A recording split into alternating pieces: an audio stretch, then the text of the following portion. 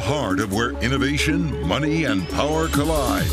In Silicon Valley and beyond, this is Bloomberg Technology with Emily Chang.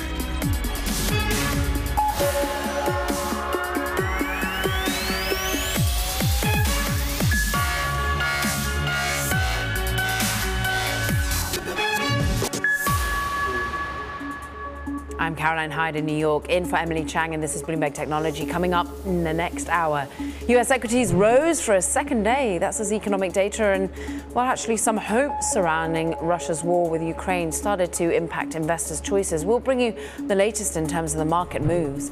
Plus, the growing cyber threat out of Russia after Ukraine's institutions were attacked. How big of a risk is there for the West as well? More on that later. And the amount of misinformation spreading online in the wake of Russia's invasion is growing. How platforms are handling their role in a burgeoning war. We'll get to all of that in but a moment. But first, the prospect of talks between Russia and Ukraine has been cast, well, hope, then doubt. The Kremlin saying Kiev stopped responding after rejecting Moscow's initial offer for a meeting in Minsk, Belarus. Bloomberg's Anne-Marie Horden is here with more, and in an odd way, the market seemed to grasp onto this hope that there could be talks between Ukraine and Russia. But tell us about the real truth here. Well, if there were to be, really the timing and the location would be incredibly important. So Russia first decided that they would like to hold these talks in Minsk, Belarus, but that's not going to happen given the fact that Lukashenko has allowed Russian troops to stay in Belarus and use that as a base to then invade on Ukraine from the northern border. And the Belarus border to the capital of Kiev is about 2.5 hours or 3 hours, depending on which side of that river you drive upon. So this is going to be incredibly interesting if these talks were to happen. But of course, one thing on the table is that President Putin wants is a veto on Ukraine joining NATO, basically neutralize Ukraine in terms of whether or not it would join NATO or not. And Ukraine has constantly said they want to maintain that path to NATO membership and keep that door open. Meanwhile, therefore, next steps that you're going to be paying attention to as we head towards the weekend. We've had so much of a global narrative, China weighing in. We've looked at other key leaders in the UK and NATO leaders. What next in terms of next steps for you? So today was really about upping the sanctions against Russia. So we saw that European capitals, as well as the White House, just confirming about an hour ago with Press Secretary Jen Psaki talking about the fact that they are going ahead with sanctioning Sergei Lavrov, the Russian foreign minister, as well as President Putin himself. But this is largely symbolic, giving most of his assets are relatively skim. That's official assets. But what's going to happen for the weekend, I think, is really going to depend on what happens on the ground in Ukraine. I imagine if there's anything on the diplomacy front, it'll be a lot of phone calls, but they'll probably wait until Monday, Caroline, if there's any more of this upping of the risk or the potential penalties for Russia when it comes to sanctions. Anne-Marie Horden, one of the busiest women out there this week. We hope you managed to get some rest. Thank you so much for that. Meanwhile, of course, the conflict in Ukraine's been top of mind all week, but investors maybe taking a breath ahead of the weekend, maybe trying to reallocate amid what had been a significant sell-off during Thursday's trade to then rally higher. Ed Ludlow, bring us the Friday big moves for us. Yeah, I think you're right to position this as hope rather than substance on the talks between Ukraine and Russia. But a lot of green on the screen. You see there the S&P 500, the main gauge of US equities, up 2.25%. It's the biggest jump in a month, and it almost makes you forget the volatility of the week, right? Such big declines over Tuesday, Wednesday, Thursday sessions because of what we saw in Ukraine. The Nasdaq 100, though, very tech-heavy index, kind of underperforming because don't forget, traders are trying to make up their mind now where we stand with the Fed and the outlook for rates. So note the US 10-year yield there at 1.96%. Had been a little higher earlier on Friday. We're off by about a basis point, softer by a basis point. So a lot to consider going into the weekend, but a sigh of relief, which is interesting. Going to skip ahead to semiconductors. Semiconductors, really interesting one. A big focus of Thursday's sanctions package was restricting access to technology for Russia, semiconductors being a big part of that. You see the SOX, yes, we underperformed the S&P 500, but we're still up 1.6%. Well, those that are willing to discuss it semiconductor company is saying, well, if supply isn't going to Russia, we have a long list of customers waiting for chips. We'll just send it somewhere else. Demand is so great. NVIDIA are also interesting. They coming out with statements saying that they have had some kind of hack to their internal systems, not doing too much to the stock. It actually rose and saw a late gain in Friday's session, up 1.7%. And Ford up 4%, despite idling one of its most profitable lines in Kansas City for the F-150. Why, Caroline? Shortage of semiconductors. Very quickly, let me talk about Dell, because 24 hours ago, you and I were so focused on Russia, Ukraine.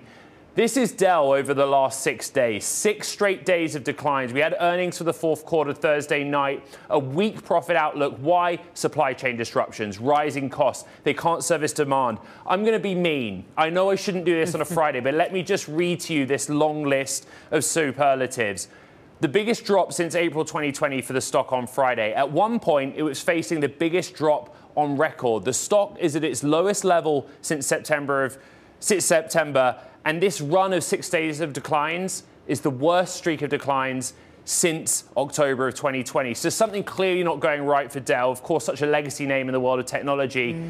You might have missed that one for everything that's been going on in the world in the last 24 hours. Well done for shining a light on it, because there's plenty we're missing amid, well, what is a turbulent time in geopolitics and indeed the markets. Ed Ludlow, we thank you. Let's get even more insight on the tech sector's slightly remarkable moves.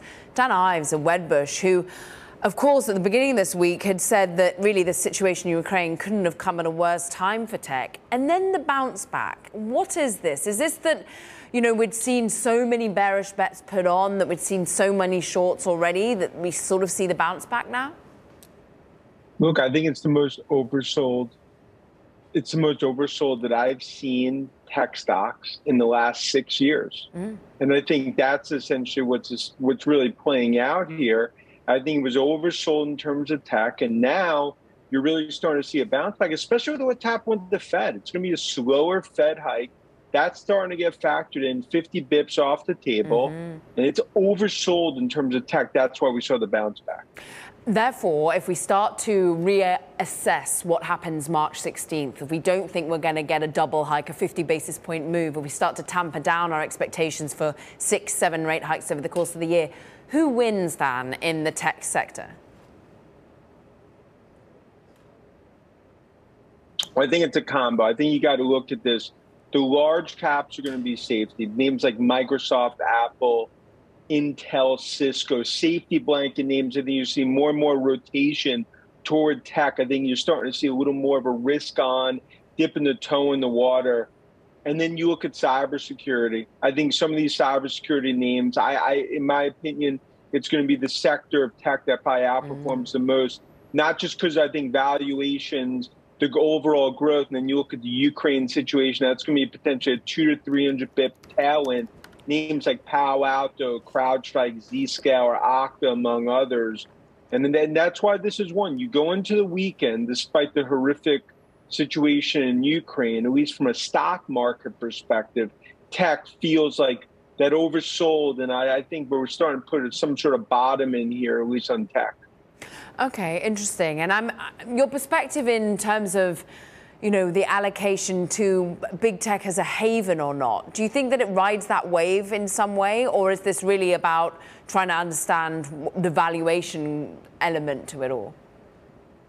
I think part of it is valuations are way oversold, you know, relative. Obviously, from the beginning of the year, we've seen most tech down 20%, a lot of these down 40, 50%. Relative to growth, I think it's some of the most attractive valuations we've seen going back 2015, 2016.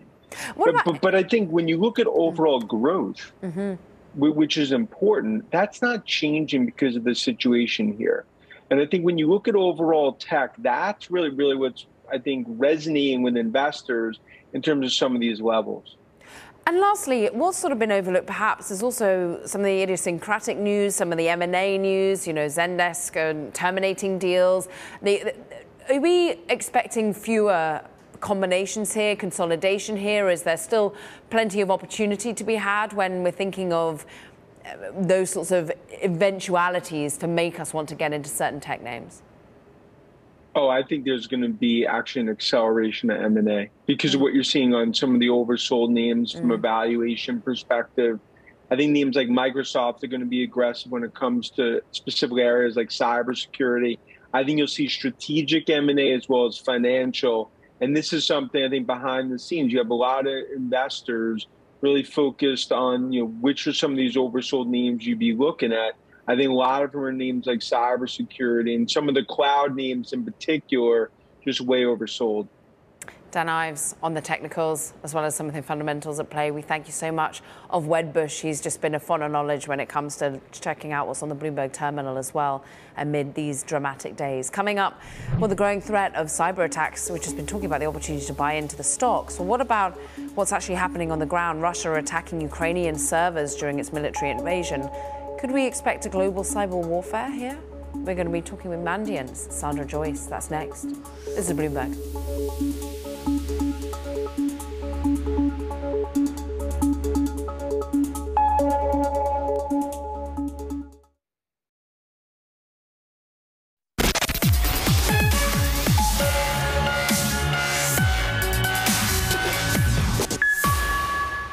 You don't have to move tanks. You don't have to move armories. You can just use your keyboard to get across what you think is an active art of war in an asymmetric manner. So it's also something very difficult to move back against. So, for example, if Russia strikes us with a cyber blow, what is the U.S. going to do? And so that's definitely what he conceives as an excellent use of his arsenal.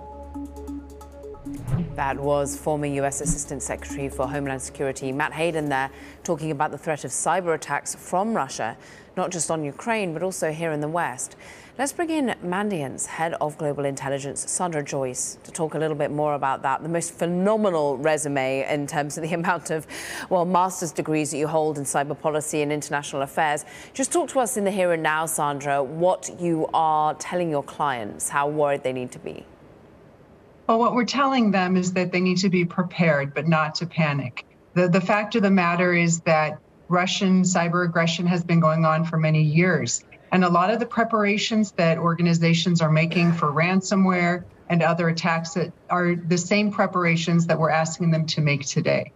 Any industry groups that are more vulnerable than others, or indeed that you feel could be under greater threat than others? Well, the risk of reciprocal action against or cyber action against U.S. businesses, the risk of that does go up with the application of sanctions.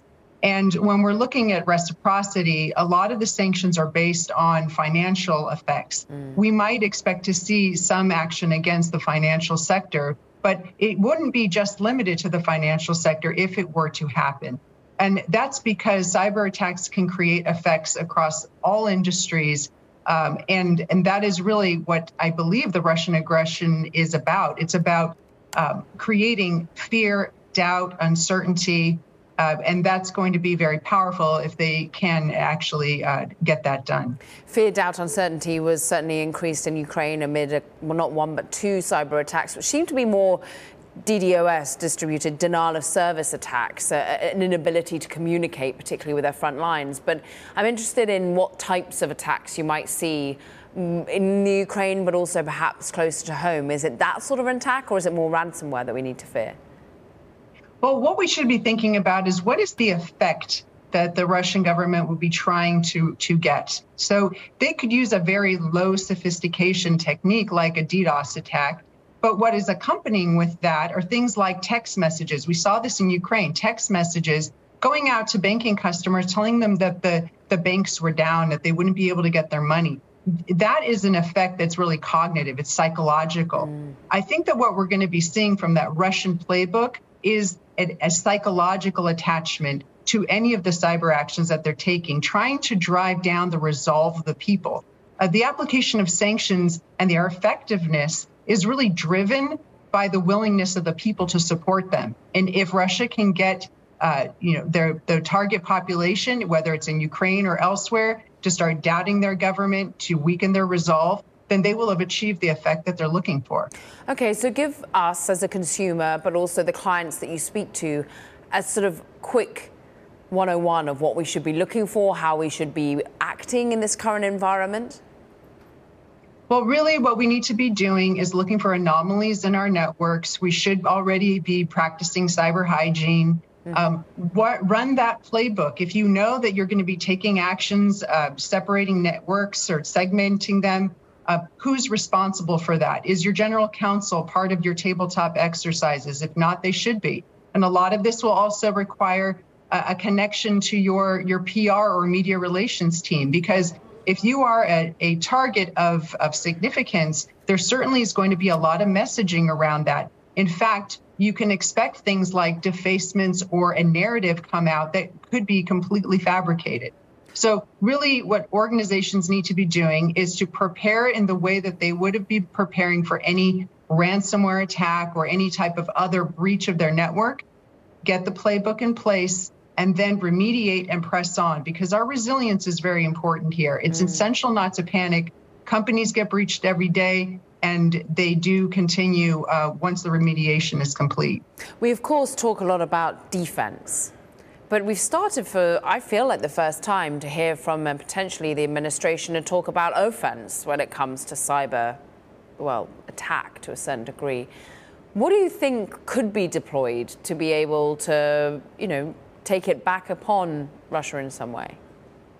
Well, the U.S. military, of course, has every option available to them, and it doesn't need to be a cyber response. In fact, if military action were to come, there would be quite a few different options. But one thing to remember here is there are multiple instruments of national power.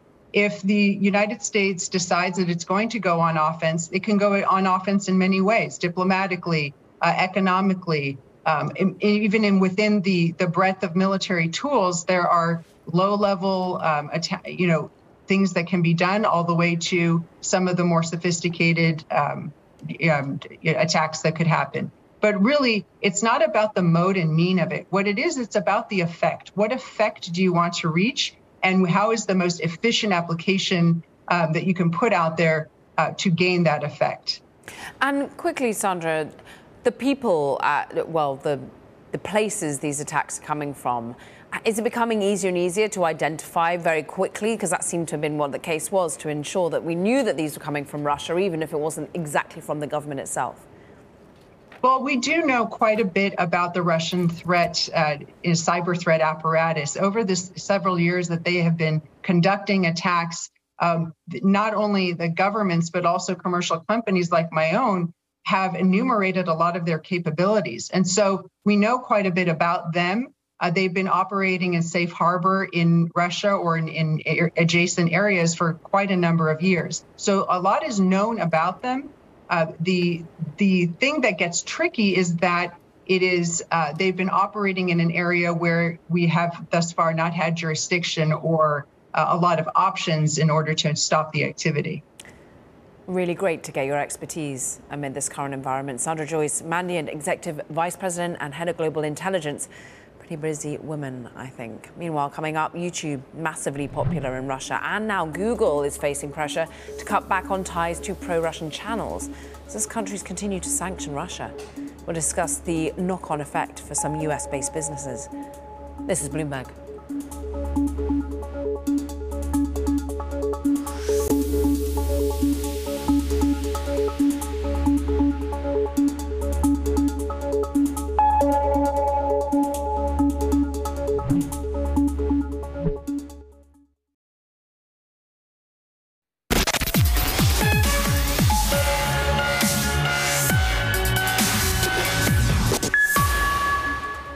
So with sanctions on Russia ramping up following its invasion of Ukraine, certain companies like, Google's YouTube are under pressure to remove or cut commercial ties with some of its most prolific pro-Russian channels.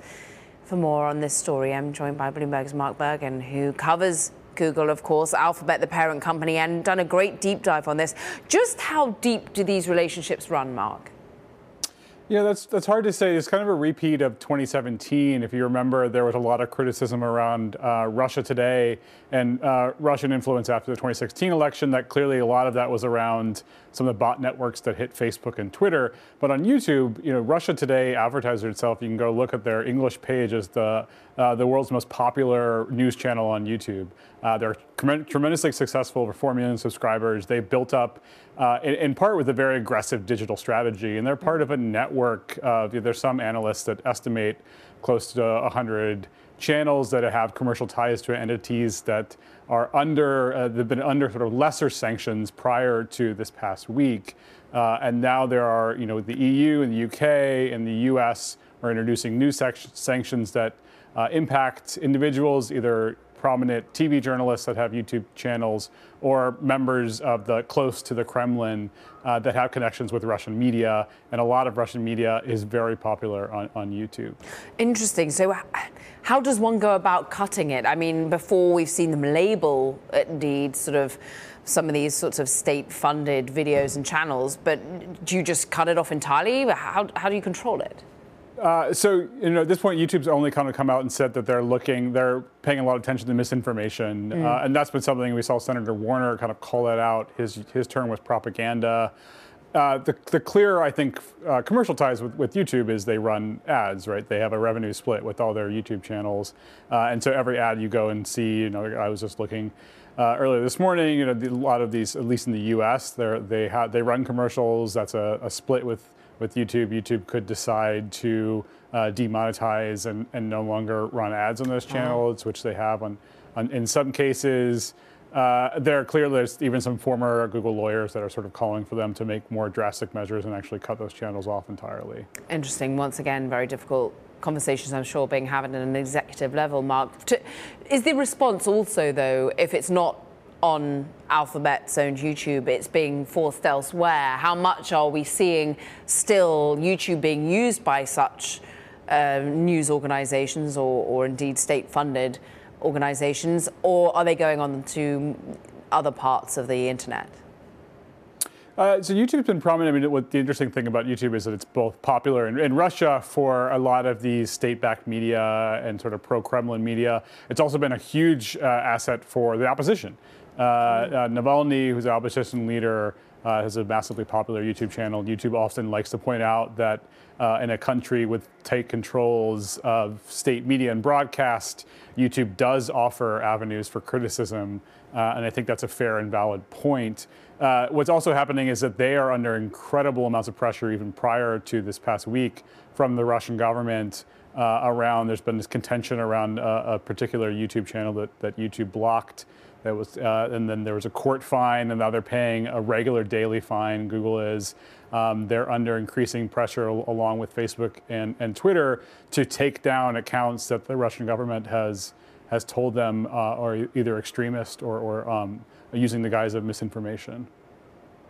Mark Bergen, it's a great story. Go and read it. Google faces sanctions dilemma with pro-Russia YouTube channels. We thank you so much for breaking it all down for us. Stay well.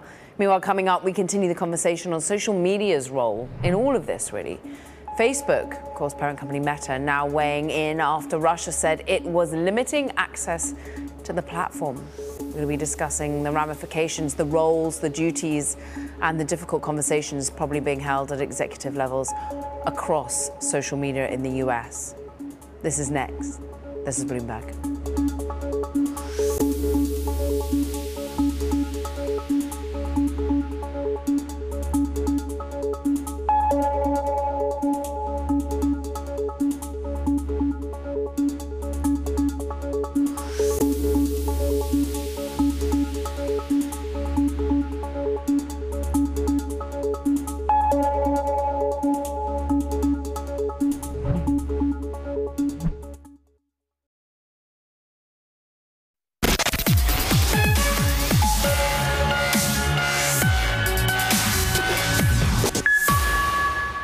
This is Bloomberg Technology. I'm Caroline Hyde in New York. Now, as we headed into the end of what was a pretty tense week, to say the least, investors still making sense of how to navigate the situation, of course, between Russia and Ukraine. Ed Ludlow is here with what has been a remarkable rally, actually, into the end of the week. Yeah, it has. And you're trying to work out what your exposure is in financial markets. You're also trying to work out which companies and stocks are going to be impacted in the short and long term. And this is a discussion we've got to have around social media. Meta, parent company of Facebook, and also Twitter, of course. Meta coming out saying that Russian authorities ordered them to stop fact-checking and labeling posts on the Facebook platform by state-run media, to which Facebook declined to do so. An interesting analyst at Bloomberg Intelligence jumped on this really quickly, saying that in the case of Meta, you could see 1 to 2 percentage points of a hit to daily active users. But which company might benefit here? Twitter. Really interesting. We know this from the Olympics, right? We know this from the Super Bowl. Twitter is an event-driven platform, and Bloomberg Intelligence estimating they could actually get a short-term boost for their active users from what's going on the ground in Russia and Ukraine, no matter how tense and difficult it is to see from afar. It's also interesting to see where capital's flowing. We look at some of the ETFs. I love to take a look at the ETF space on a Friday, Caroline. ARK is a name so familiar to us, right? This is the big fund, Cathie Wood and ARK. Money's been going into this fund last couple of days. Big gains over a 2-day basis, I think 10.5% over the last 48 hours or so.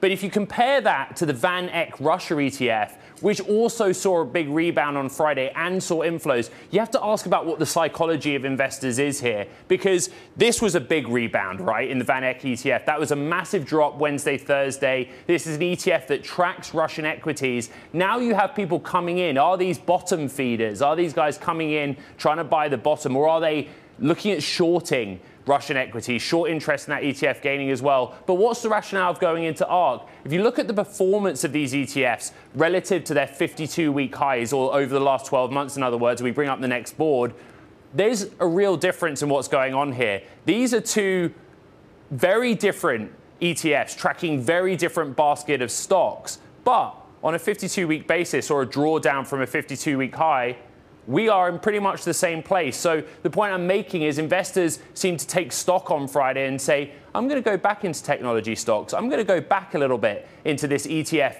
that's tracking Russian equities and see what my exposure is going forward. Ed Ludlow, great way to wrap up an extraordinary week. We thank you so much. Now, we want to turn our attention to the role of social media in what's currently occurring in Ukraine. Russia, of course, no stranger to peddling disinformation, especially now as it tries to shape the narrative of the war it created.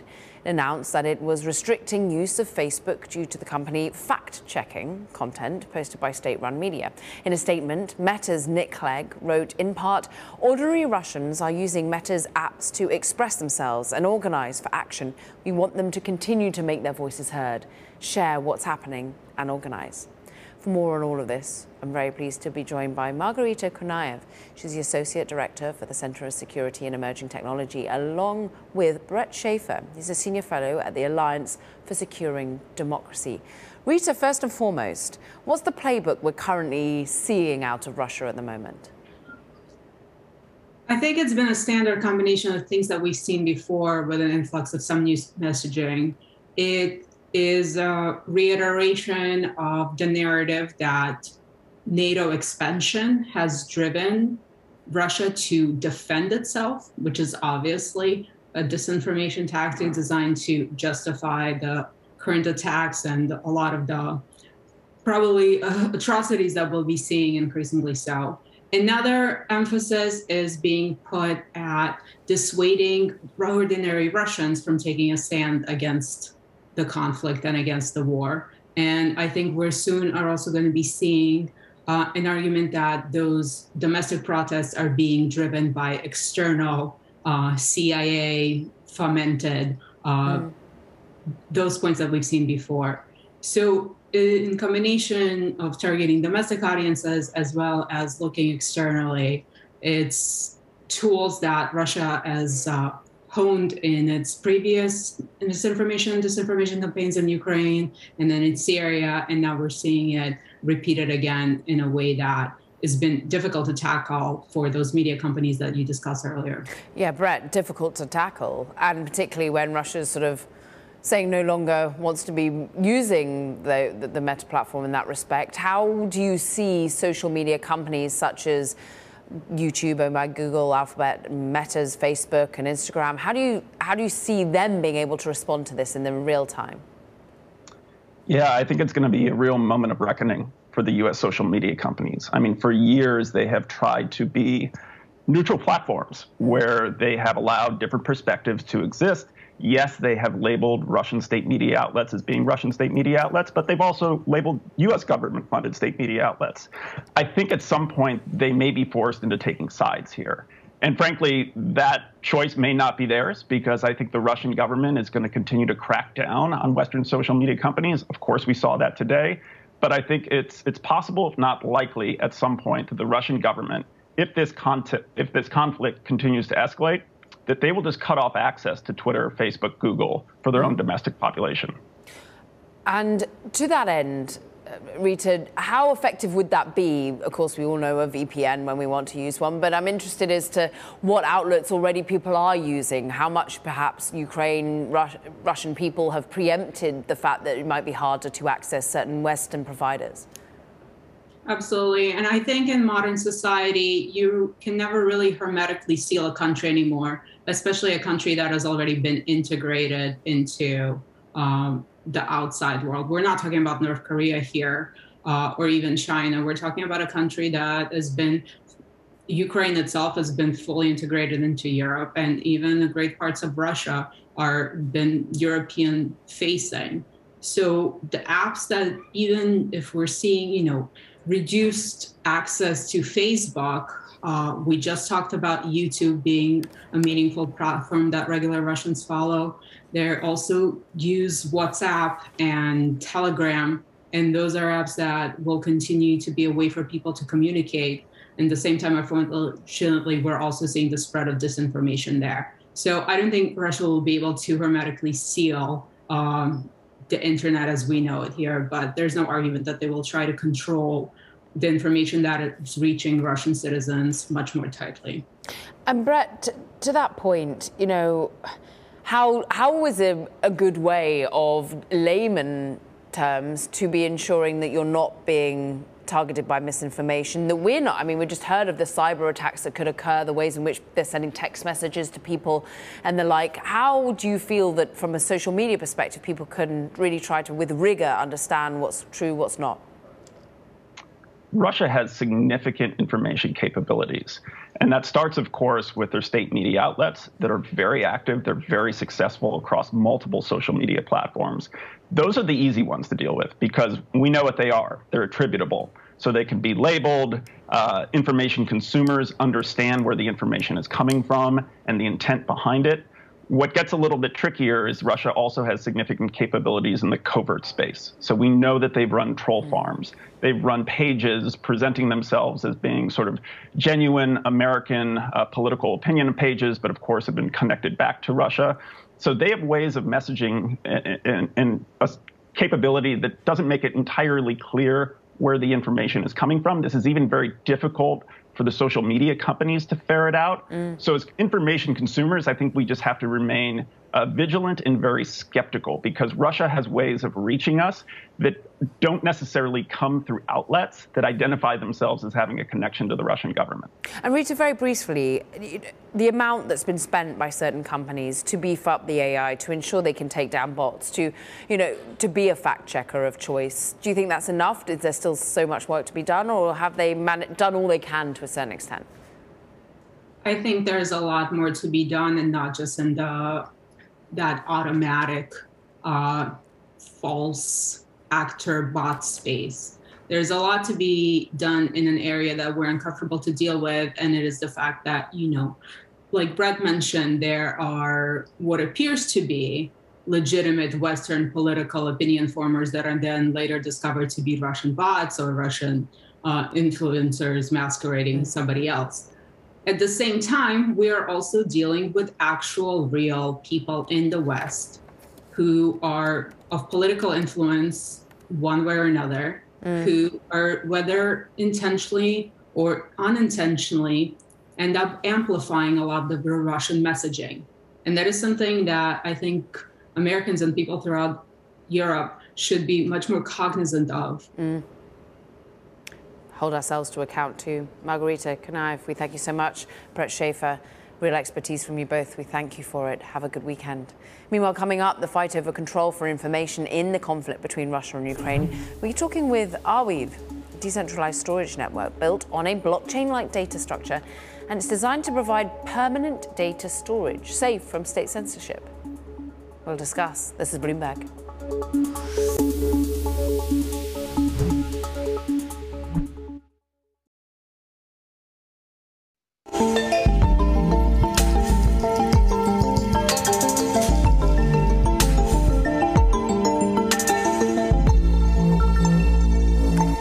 Now, of course, crypto has been a focus throughout the Ukraine-Russia tension, in large part because of the price moves, but also because of the ways in which maybe some oligarchs could or could not be using the technology. But also, let's talk a little bit about how we could use the technology, the underlying technology, not ideally blockchain per se, but this time Blockweave is something that we could be looking at. Arweave is a Berlin-based blockchain startup that built an archival platform for permanent data storage as a means to actually counter state censorship of online information sources. Arweave founder Sam Williams joins us now. I'm very pleased to say so too does our lead in our crypto discussions, Bloomberg's Sonali Basak. And Sonali, I want you to take it away first with Sam. Yeah, Sam, I think this situation in Ukraine is such an interesting example of where storage decentralized could be applicable. Can you explain what's happening when it comes to Ukraine and the types of information you're able to store in a decentralized way?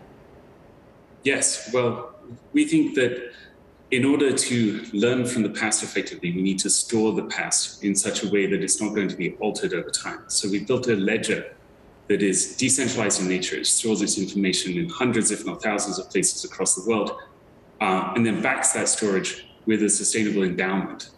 And essentially what our community has done has created archiving bots that are putting approximately 1 million pieces of data a day into this system and replicating it around the world such they can't be altered in essentially forever.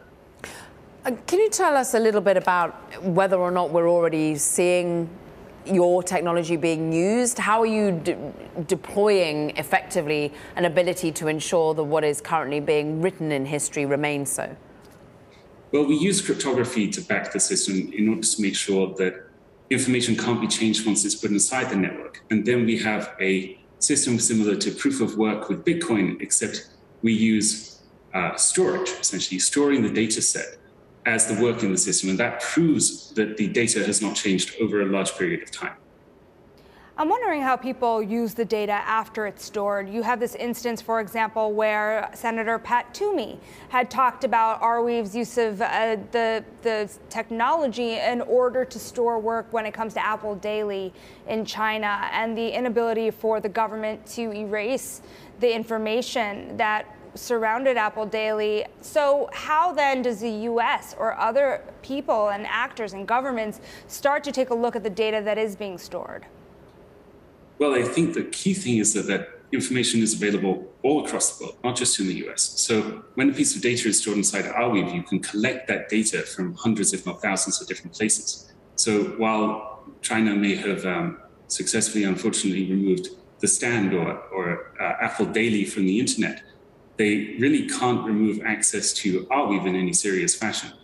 And that means that information is still available to local populace if they want to access it. Just remind us of course, with every of the protocol tends to come a token, the Arweave token in particular. How is it incentivizing people to be using your particular provision? How many people are? Using it on the storing side or on the hosting side, if you will. So, well, either way, it's about hundreds of thousands, if not millions of people on the storing side. And then there's hundreds to thousands, depending on the time, about 900 right now, I think, data storers that are replicating that information around the world. Well, speaking of funds, and you're announcing a fundraise, right? So what will you do with the funds? You know, you have some really interesting large backers, Andreessen Horowitz, Blockchain Capital, Coinbase Ventures. To what degree can you grow using the new funds? Well, I mean, we've taken investment from many different people over the years, and also many of those people that you just mentioned also bought the tokens just from the open market. But the key thing for us, I think, is backing new founders in the ecosystem that are using the technology that we've created to new use cases. So, for example, ArDrive, projects in the Arweave ecosystem, just raised $18 million in order to create enterprise solutions on top of the system that allow businesses to store their data in perpetuity as well, which of course is very important for compliance reasons sometimes. We want to be thanking you for your time, Sam Williams, of course, Arweave founder, and we want to thank Shonali Basak for helping us bring that interview, and clearly some use cases currently being evolved as we look between the Russia and Ukraine invasion. Coming up, what we can learn from Russia's history of cyber attacks and be better prepared against future threats. That's next. This is Bloomberg.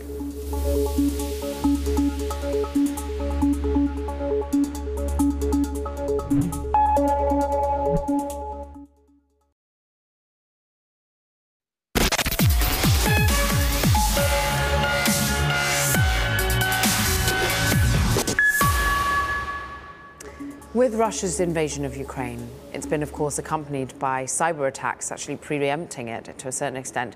And now the question arises, how do you prepare for cyber conflict? Can you glean hints from history? Our next guest has some insights into just that. Chet Wisniewski is a threat hunter of sorts at security software company Sophos. It is great to have some time with you. And Chet, talk to us about what we've learned in previous years, we've learned what perhaps sanctions do to Russia and their response. What has their response been in terms of cyber? Well, it's been quite a history. Most nation states haven't really been caught doing too much, but with Russia, there was a lot of information to mine. They started doing cyber attacks against Estonia back in 2007 and followed that with attacks against Georgia a little after that. Of course, there were attacks during the Crimean invasion in 2014. We've even seen them mess with Kyrgyzstan and other countries as well. And so we were kind of able to kind of put together a bit of a map of things, as you see there on the screen. And depending on the types of attacks, there's always a bit of a pattern to it, which is what we call denial of service, but in essence, taking down, news and government websites, that kind of thing, to create confusion, followed by a lot of other types of attacks. Talk to us about the other types, because we've seen the DDoS attacks so far, in particular affecting Ukraine, but what next? Well, we saw a little bit of activity earlier this week just before the land invasion, which is, again, something we've seen before in Russian operations, which are not attributed to Russia yet by any government agency, but it's suspected these so-called wiper attacks, which in essence is a computer virus that gets on your computer, and instead of stealing information or things like that, it simply wipes the hard disk so the computer is inoperable to sort of disrupt things. And we did see some of that on Wednesday this week, right before the land invasion. Interesting, and we're just talking to Sam Williams of Arweave about how to be protecting your data and ensuring it can be stored for longer periods of time. What about people in terms of how stressed the systems already are by the fact that many people are working from home at the moment? Have we got the level of cybersecurity that we should have? Have we learned the lessons of past? Unfortunately, our cybersecurity is not in good shape anywhere globally, and in particularly in Ukraine, where resources were more limited than perhaps we have in the West financially. But the pandemic has not helped us either, right? We've opened more remote doors to provide access to our networks and our information than we normally would have, say, publicly facing, and as a result, that is that many more opportunities for criminals or nation states to exploit that openness. And in past, we've of course talked about the vulnerability of infrastructure, in particular power infrastructure and the like. Is that what we should be suspecting this time? What does history tell us about where we should look for vulnerabilities going forward? It's really hard to say. I mean, I'm not a political scientist, so I don't want to comment too much on the politics of it, but it would certainly seem at this point we've moved into a phase where sort of non-state actors are taking over as sort of patriotic hackers, if you will. The Ukrainian President Zelensky called on Ukrainian patriots to try to hack back at Russia. We've already, throughout the day today, it's been evolving. We've seen several criminal groups that are largely believed to be based in Russia make public proclamations that they're going to come after U.S. and Western assets and retribution for the sanctions or whatever other penalties we're imposing on Russia. And so that's ransomware, is it, that they'll be coming after, do you think? certainly ransomware groups of the ones that have been chattering, that's for sure. They're not limited to ransomware necessarily. The one particular ransomware group known as Conti has, in our experience, performed some of these wiping attacks when they weren't paid the ransom in a previous ransom attempt. So they could certainly get even nastier than taking our data and simply abuse access they may have already, footholds that they have inside of Western assets, and just delete things to be disruptive. Chet, how many calls are you getting at the moment? So what are you doing to help your clients? Well, it's a busy time, and the challenge for each individual organization is identifying what their weaknesses are, and on short notice, what they may be able to do to try to mitigate some of the risk of being victimized. And so, there's been a lot of long, well thought out conversations with some of the larger clients, just having conversations about what can you do right now to make the best of this situation, and what do you watch for to know that something may be underway where you may want to batten down the hatches? One thing that we should look for? Well, certainly we've seen a lot of abuse of unpatched networking equipment. So back to that COVID pandemic question, all of us working from home with VPNs and things, the Russians have persistently abused those flaws when they're not fixed. And so certainly making sure those fixes are applied, and monitoring the network very careful for unusual activity, especially things that may involve, large quantities of data being transported at off hours are often signs of an extortion or ransomware attack. Chet, really good to speak with you. Thank you so much. Chet Wisniewski. Thank you very much. Principal Research Scientist at Sophos. Meanwhile, that does it for this edition of Bloomberg Technology. You want to stick around though, Wall Street Week is up next. My colleague David Weston, of course, leading that as always. Larry Summers there to discuss, and a real deep dive into an extraordinary week in where we actually saw US benchmarks close the week higher. He's going to be joined by Jane Harman, president of the Wilson Center, alongside Kate Moore, CEO of BlackRock Global Allocation Team, and former Treasury Secretary, as I mentioned, Larry Summers. Stay with him from a clearer New York, wishing you all a well weekend. This is Bloomberg.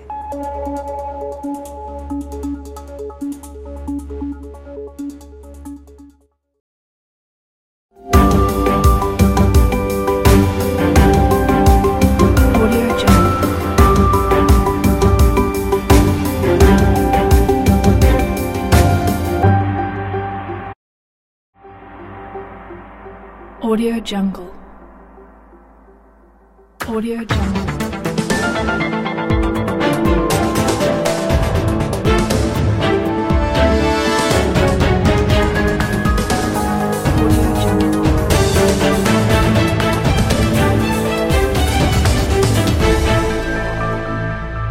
Audio Jungle. Today's big story, the All Big Ten women's teams voted on by the conference coaches and media. 10 players each on the first and second teams. You see the first team here, it was identical with the coaches and the media. The coaches team included 5 unanimous selections. They're Iowa's Caitlin Clark, Michigan's Naz Hillman, Michigan State's Nia Clouden, Northwestern's Veronica Burton, and J.C. Sheldon of Ohio State. Grace Berger, Monica Sinano, Angel Reese, Taylor Mikesell, and McKenna Marisa all making the team as well. Here is the second team. 12 players made it in all, as there were a few differences between the coaches and media. It includes 3 players from Indiana, meaning the Hoosiers had 4 players on the first and second teams. Maryland doing them one better, 5 players between the two teams. Also includes a freshman, Nebraska's Alexis Markowski. Will reveal individual award winners later in the show. Caitlin Clark just money with that step back 3. Block that time from Caitlin Clark into the front court. Shimmy shake, Caitlin Clark just making things happen. She has some moxie, doesn't she? I mean, my goodness, Caitlin Clark. Clark up ahead to Marshall and gets 2. She's so herky-jerky, hesitation moves. She'll get you off balance. That was just pretty to watch. Sky's the limit for Caitlin Clark. From the not even remotely shocking but true file, Iowa's Caitlin Clark has been named Big Ten Women's Player of the Year. Clark on pace to lead the nation in scoring for the second straight season. Also leads in assists. No women's player in history has ever pulled off that double. Only Trae Young has done it on the men's side. She has a conference record 5 triple-doubles on the year. More on Clark's remarkable season. Has scored 30 or more points 10 times, 40 or more 3 times. Among her greatest attributes, seemingly unlimited shooting range, as evidenced by the fact she is shooting 67% on shots from beyond 30 feet. Caitlin Clark joins us. She is today's big interview. Caitlin, congratulations. First of all, what does it mean to you to get this honor? Well, thank you. Yeah, thank you for having me on. And obviously, this is a huge honor. It's huge for our program. And obviously, a lot of great players that came before me and won this award too, like Megan Gustafson and Kathleen Doyle. So something our program is kind of used to, but, you know, I wouldn't be here if it wasn't for my teammates. They make me look really good, and same with our coaching staff. But, you know, this is a tremendous honor, and I'm very grateful. You mentioned Megan Gustafson and Kathleen Doyle. Megan actually won it twice, so we're talking now for the last 5 years that an Iowa player has won Big Ten Player of the Year. How special does it feel to be a part of that group? Oh, it's super special. I think anytime you win any award, but especially this one, and obviously we have a rich tradition in winning it, but I think that just kind of speaks to Coach Bluder and Coach Jay and really our whole coaching staff and the talent they develop. We had a post win it, 2 point guards win it, so it's pretty special and something that we really celebrate. You've talked about the team and, of course, some massive team accomplishments this year as well, including winning a share of the Big Ten title, first time since 2008 that has happened for Iowa. You did it at home on Sunday. What was it like to celebrate with your teammates?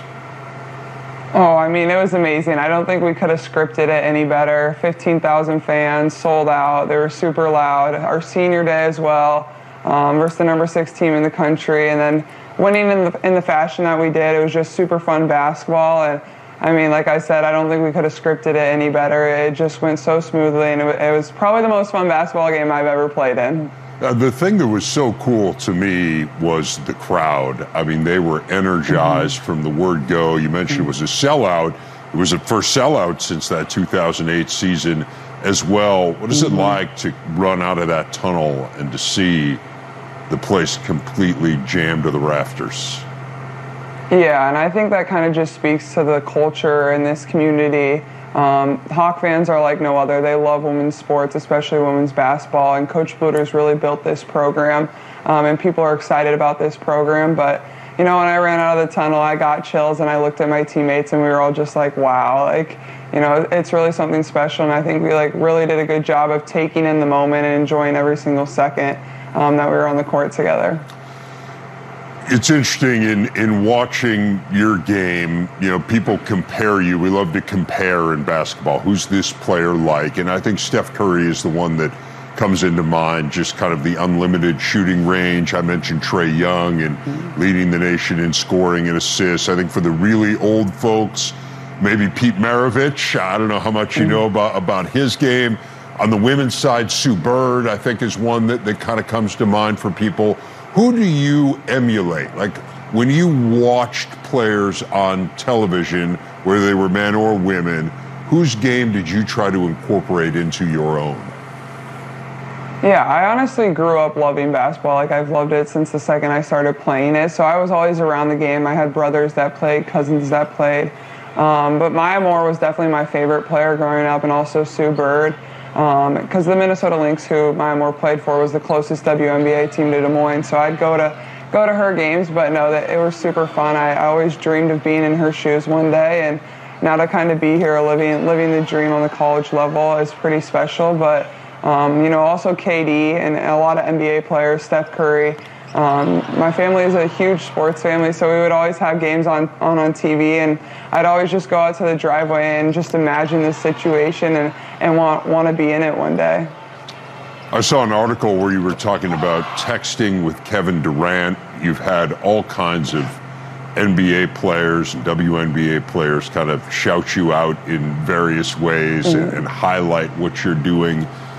What's it like to be famous? I mean, you in this last year have really kind of become famous. Not kind of, you are. What is that like?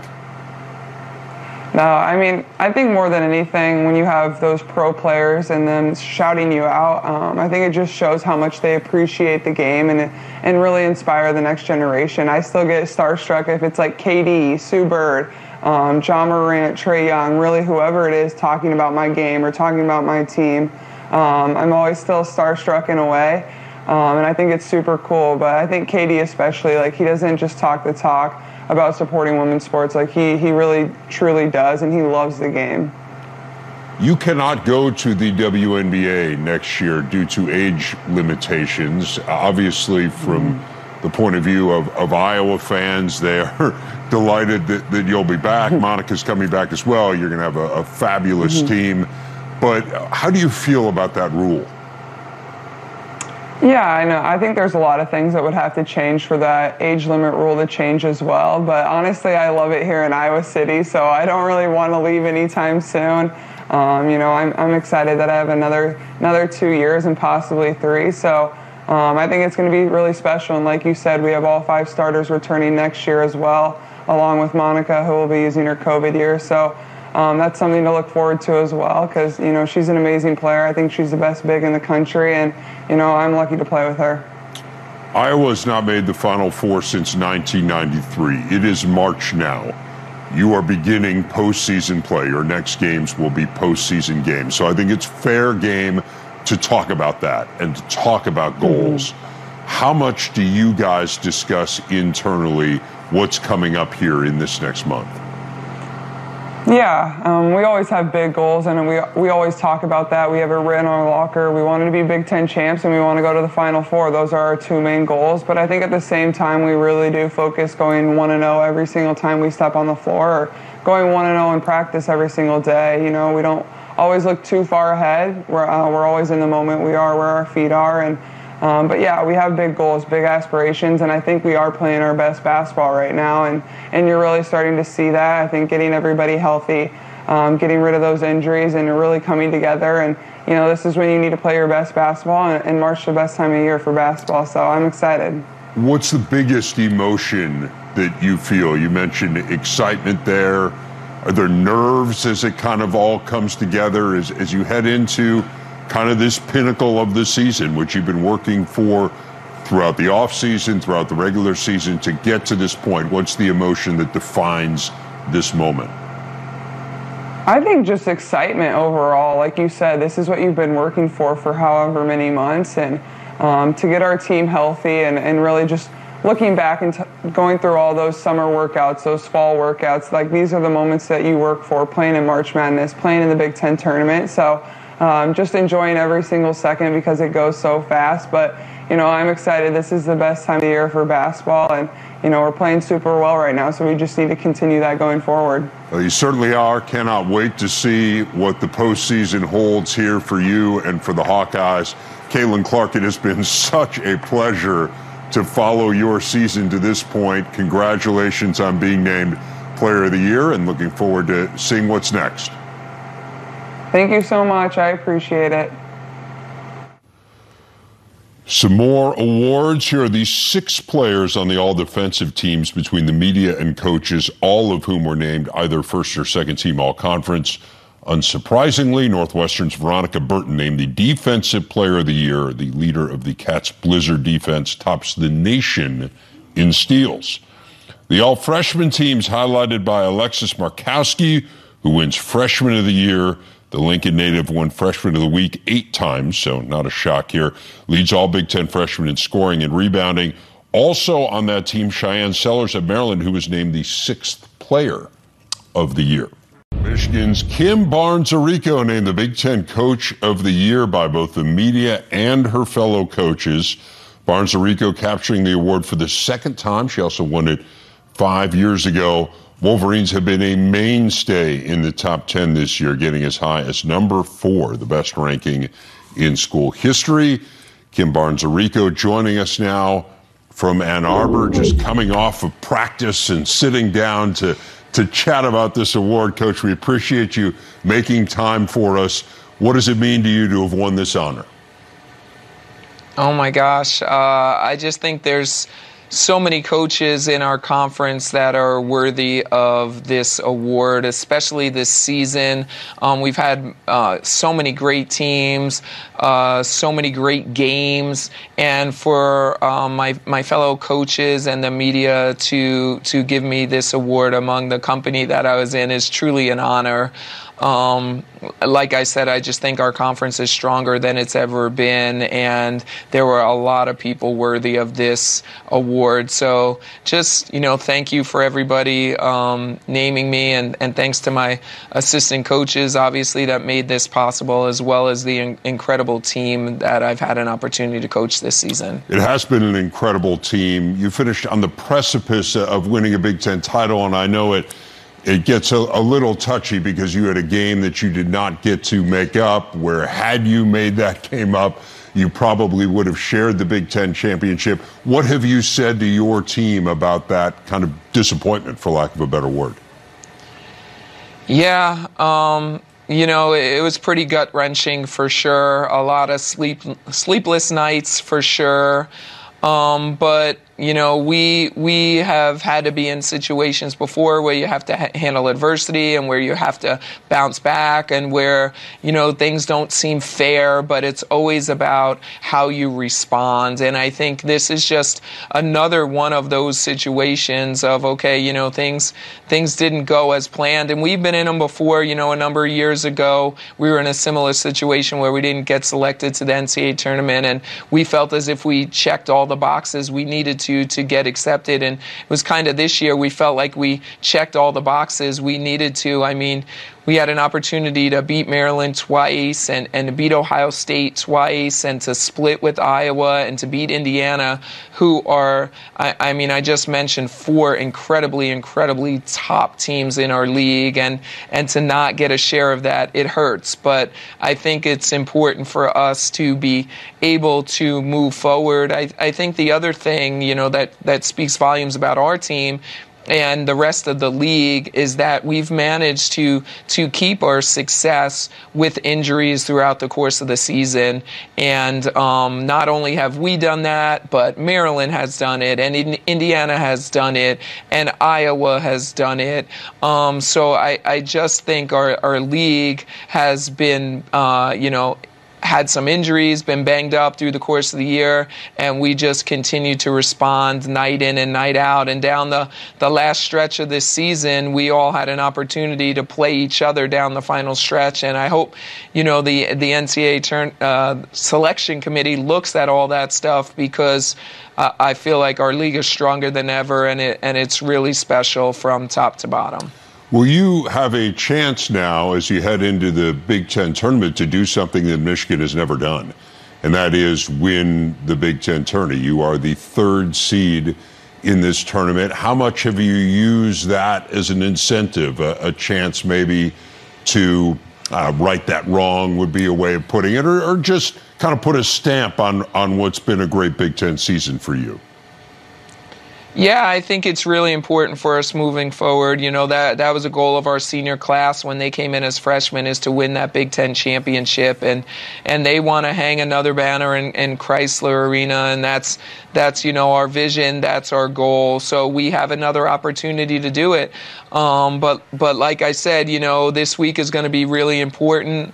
We have to be locked in, we have to be focused. We play, potentially 2 unbelievable opponents in Illinois or Wisconsin or Nebraska, and they all are really good teams. And Nebraska's had an unbelievable year. I think they're a team that's on the bubble of the NCAA tournament, and they're certainly a quality opponent. We went to their place and lost a tough game there earlier this season.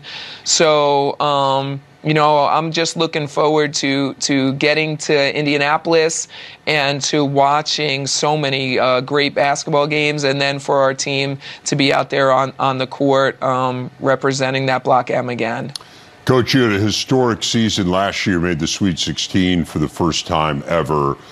When you get this team together at the beginning of the year and during the course of the year, given everything that you had coming back, including Naz Hillman, who was the reigning Big Ten Player of the Year, how much did you talk about this time of year, about March, about not just the Big Ten tournament, which we just discussed, but also the NCAA tournament and taking a couple steps forward and making Michigan's first ever Final Four?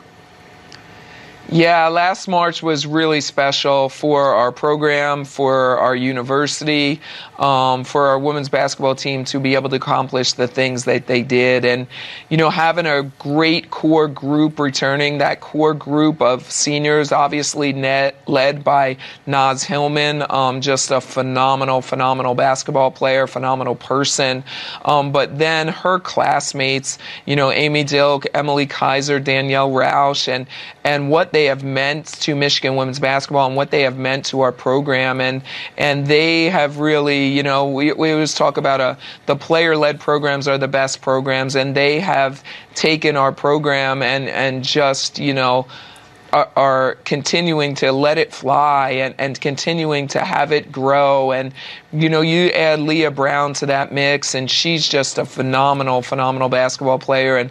And Layla Felia's had a great season. So, you know, at the beginning of the year, coming off of that Sweet 16, I wasn't sure what this season would really look like, and I wasn't sure, you know, we had some amazing seniors graduate last year, if we would be able to replicate that. But our seniors said, no, Coach, we have more. We have more in us. Yeah, I mean, they own it, and they live it, and they breathe it, and they've been examples for the younger kids of perseverance and of overcoming adversity and of staying the course.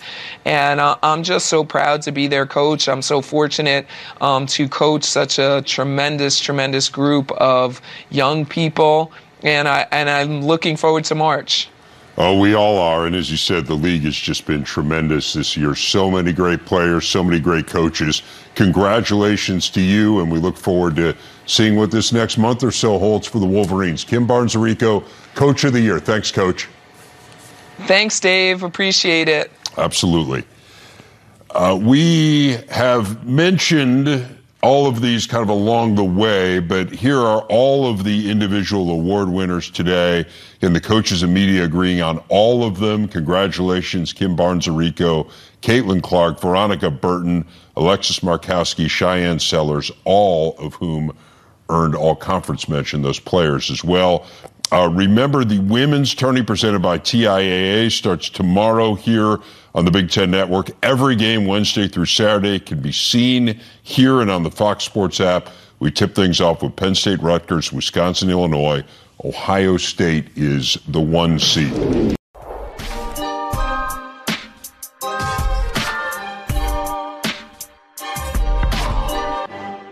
Jungle.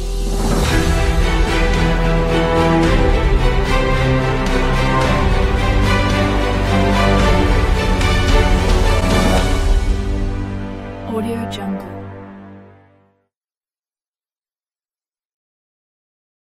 It is the Riot Podcast. Hello and welcome to Fat Tuesday. Mardi Gras stuff. Shrove Tuesday, Pancake Tuesday, as we learn in the show that there's a lot of different terms for it. There's so much. Like, I didn't know about the pancake stuff until you said that today. Really? I've never seen heard the pancakes. I've only heard of the pancake stuff for like the pancake breakfast. But that's a Ash Wednesday or a Lent thing, right? Yeah, I think that's it's leading up, right? I don't know. I don't even know that much.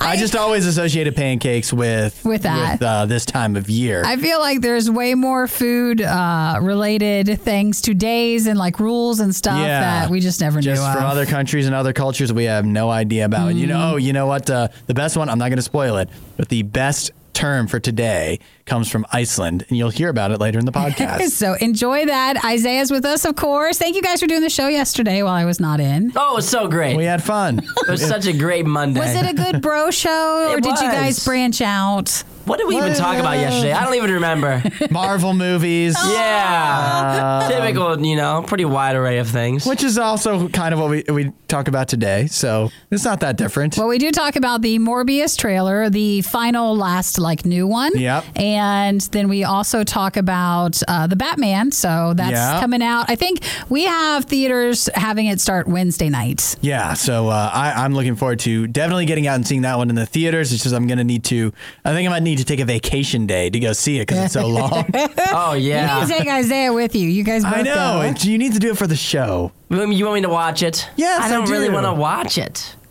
Why? If it was for work, would you watch it? Not watch it. I will watch it if you pay for it. And the IC. We could go. And the IC. We could go next Tuesday. It would cost work $10. Or that's not $15 if bad. you want to come, Nikki. And That's you worth get some it. popcorn. Yeah, a little popcorn and iced in there. I mean, obviously, I'll bring in my own Twizzlers and things. I'll hide a couple snacks. Sneak those in. Well, Yeah. I always feel like for movies, if I'm not totally crazy about it, if I go see it in theater, I feel better about it. Yep. Because it's more fun just going to the movies. That's why the theaters are so I'm harsher on things that stream more. Oh, yeah. If I go to the movie theater, then it feels like a special event. And so I'm more likely to like the movie. 'Cause I'm way more into it. The flip side of the coin is if it's a movie that sucks in theaters, at home, if you're watching a movie and it sucks, you can just turn it off. In the theater, it feels like you're throwing money straight into the garbage with all the popcorn. No, you go back out to the candy section, you get something else. You go back in the theater. You just keep buying food until the movie's good. Yes, you wander around, which reminds me, maybe save this for the show tomorrow. We need to talk about Isaiah sneaking candy in because I heard him say that. Yeah. I mean, everybody sneaks candy in. Oh, So. you don't admit it. What do you mean you don't admit it?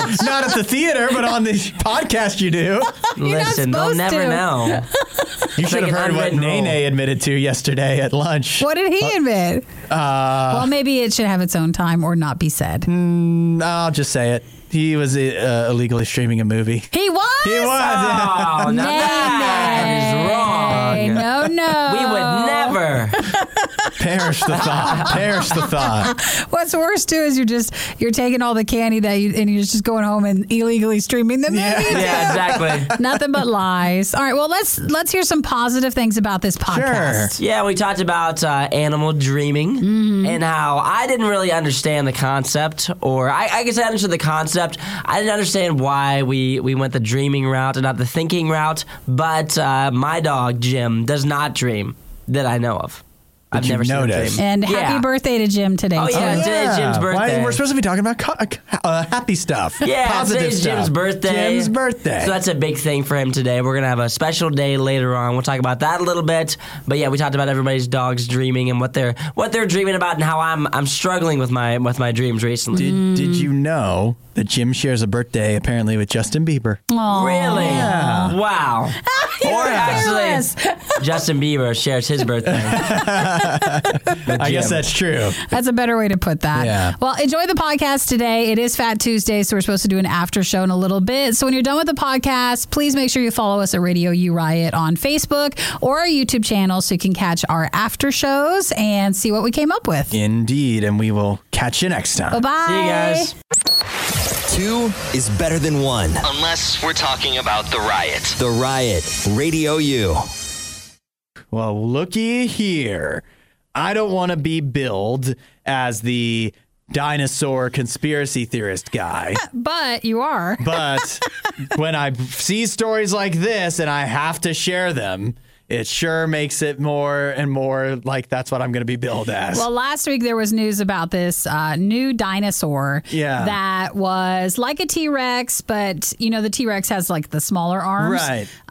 But this has like such small arms that it's almost no arms. Yeah. And they were just talking about that. And then Hudson just brought up, how do we know? What do we know? Maybe there's no such thing. Yeah. Or all I'm saying is, hey, maybe dinosaurs did exist as we imagine them. Or maybe scientists are just making it all up. Maybe they're just finding bones, putting them together however they want to, and be like, wow, this one would look cool, wouldn't looks it? good. Let's call it a T-Rex. How do we even know where they're finding these bones? They're real bones. We don't. I mean, there probably are, but do we know? I just think here's what it all comes down to. I think there's a lot easier things to believe that people question. Sure. And yet we don't question. Everybody's on the same page with dinosaurs, except for me. Now we know that Hudson questions. Uh-huh. And so that's just led this thing. And now there's more news. Just more reason for me to question. A group of researchers is now proposing, the Tyrannosaurus, the T-Rex, arguably the most famous of all dinosaurs. Now they're saying that the Tyrannosaurus isn't a Tyrannosaurus. What is They're it? saying, when is a Tyrannosaurus not a Tyrannosaurus? When it stops being a Tyrannosaurus. Now they're saying, instead of having, we just think of the T-Rex. Yeah. The T-Rex is actually 3 different dinosaurs.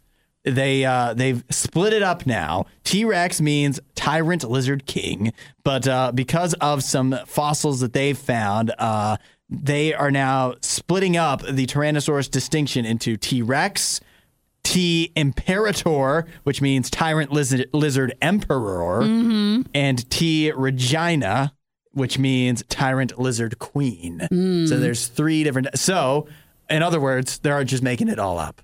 It does seem like they're adding more confusion. Yeah. I thought we settled because in the article it said the Tyrannosaurus was first described in 1905. Yeah. And now 117 years later, all of a sudden we're like, hold on, hold everything. We think we mixed something up. Sure. In 1905. And the other thing this means is if you ask a child or a child tells you, that my favorite dinosaur is a Tyrannosaurus. Oh, please don't be that way. You need to say which type of Tyrannosaurus. The Rex, the Imperator, or the Regina. They are good at giving these things cool names. Well, why don't you instead say the Emperor, the Lizard Queen, or the Lizard King? Yeah, the Lizard King. I like but that. Please don't be the grown-up that ruins that for kids who just call it a T-Rex. It's teaching. The kids need to learn. It's how you They need to learn about this made-up stuff. I think the problem is when we're ready to teach someone, we have too much fun and meanness when we're teaching them to correct them. You know what? The truth is the kid'll have an answer for me, and he'll tell me I'm pronouncing it wrong too. Right? We would say rate and review the podcast. But let's be honest, that would probably hurt more than help. The worst of the Riot podcast. Carol Allison. She's 74 years old. She grew up in the Philippines, but she had a grandmother in Scotland. She came to visit Scotland when she was 6 years old.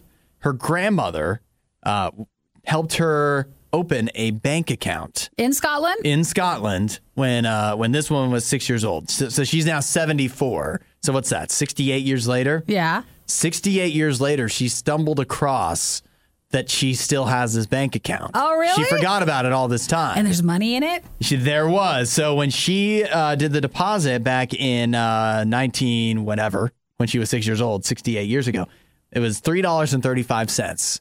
She just checked back in with this bank. It's called TSB. It is now appreciated to $335. Oh, I thought you would have told me more. What do you mean? I know any money's good, especially if you weren't expecting it. But I guess after so many years, I thought that would be a better Her rate. money has appreciated 100 times. It's not enough. What it originally was. I know. I know you're. I just if you wanted had it to be more $500, this would be like $50,000. I don't know. I'm not good with numbers. I know. That's why it's better we don't bring it up. It would be, $50,000 if you had $500. So this is the dream right here. I know. So this is what they tell you to do. Is this brought to you by Big Bank, where they're trying to get us to open an account? This is financial freedom right here. This is how you're supposed to live. You put your money in the bank. You don't live for 60 years. You put yourself in a coma, then 60 years later, you have a little bit of money. You're right. It's that easy. It does sound like financial freedom is so close. Yeah. All you have to do is not spend money for 60 years, and all of a sudden, you'll have money. You're right. It sounds wonderful. It's a real lesson right here. Well, it is exciting, but I'm surprised. One, the bank is still there. Oh, yeah, 100%. That's shocking. And I would have assumed that if a bank account was inactive for like decades, that maybe they would... You would think, right? Pause the money. Either that, or I was thinking, like, you deposit $3.35 in a bank account now, and you just leave it. they're taking that out for fees. You owe them money. I know, by the end of it. By the end of a year.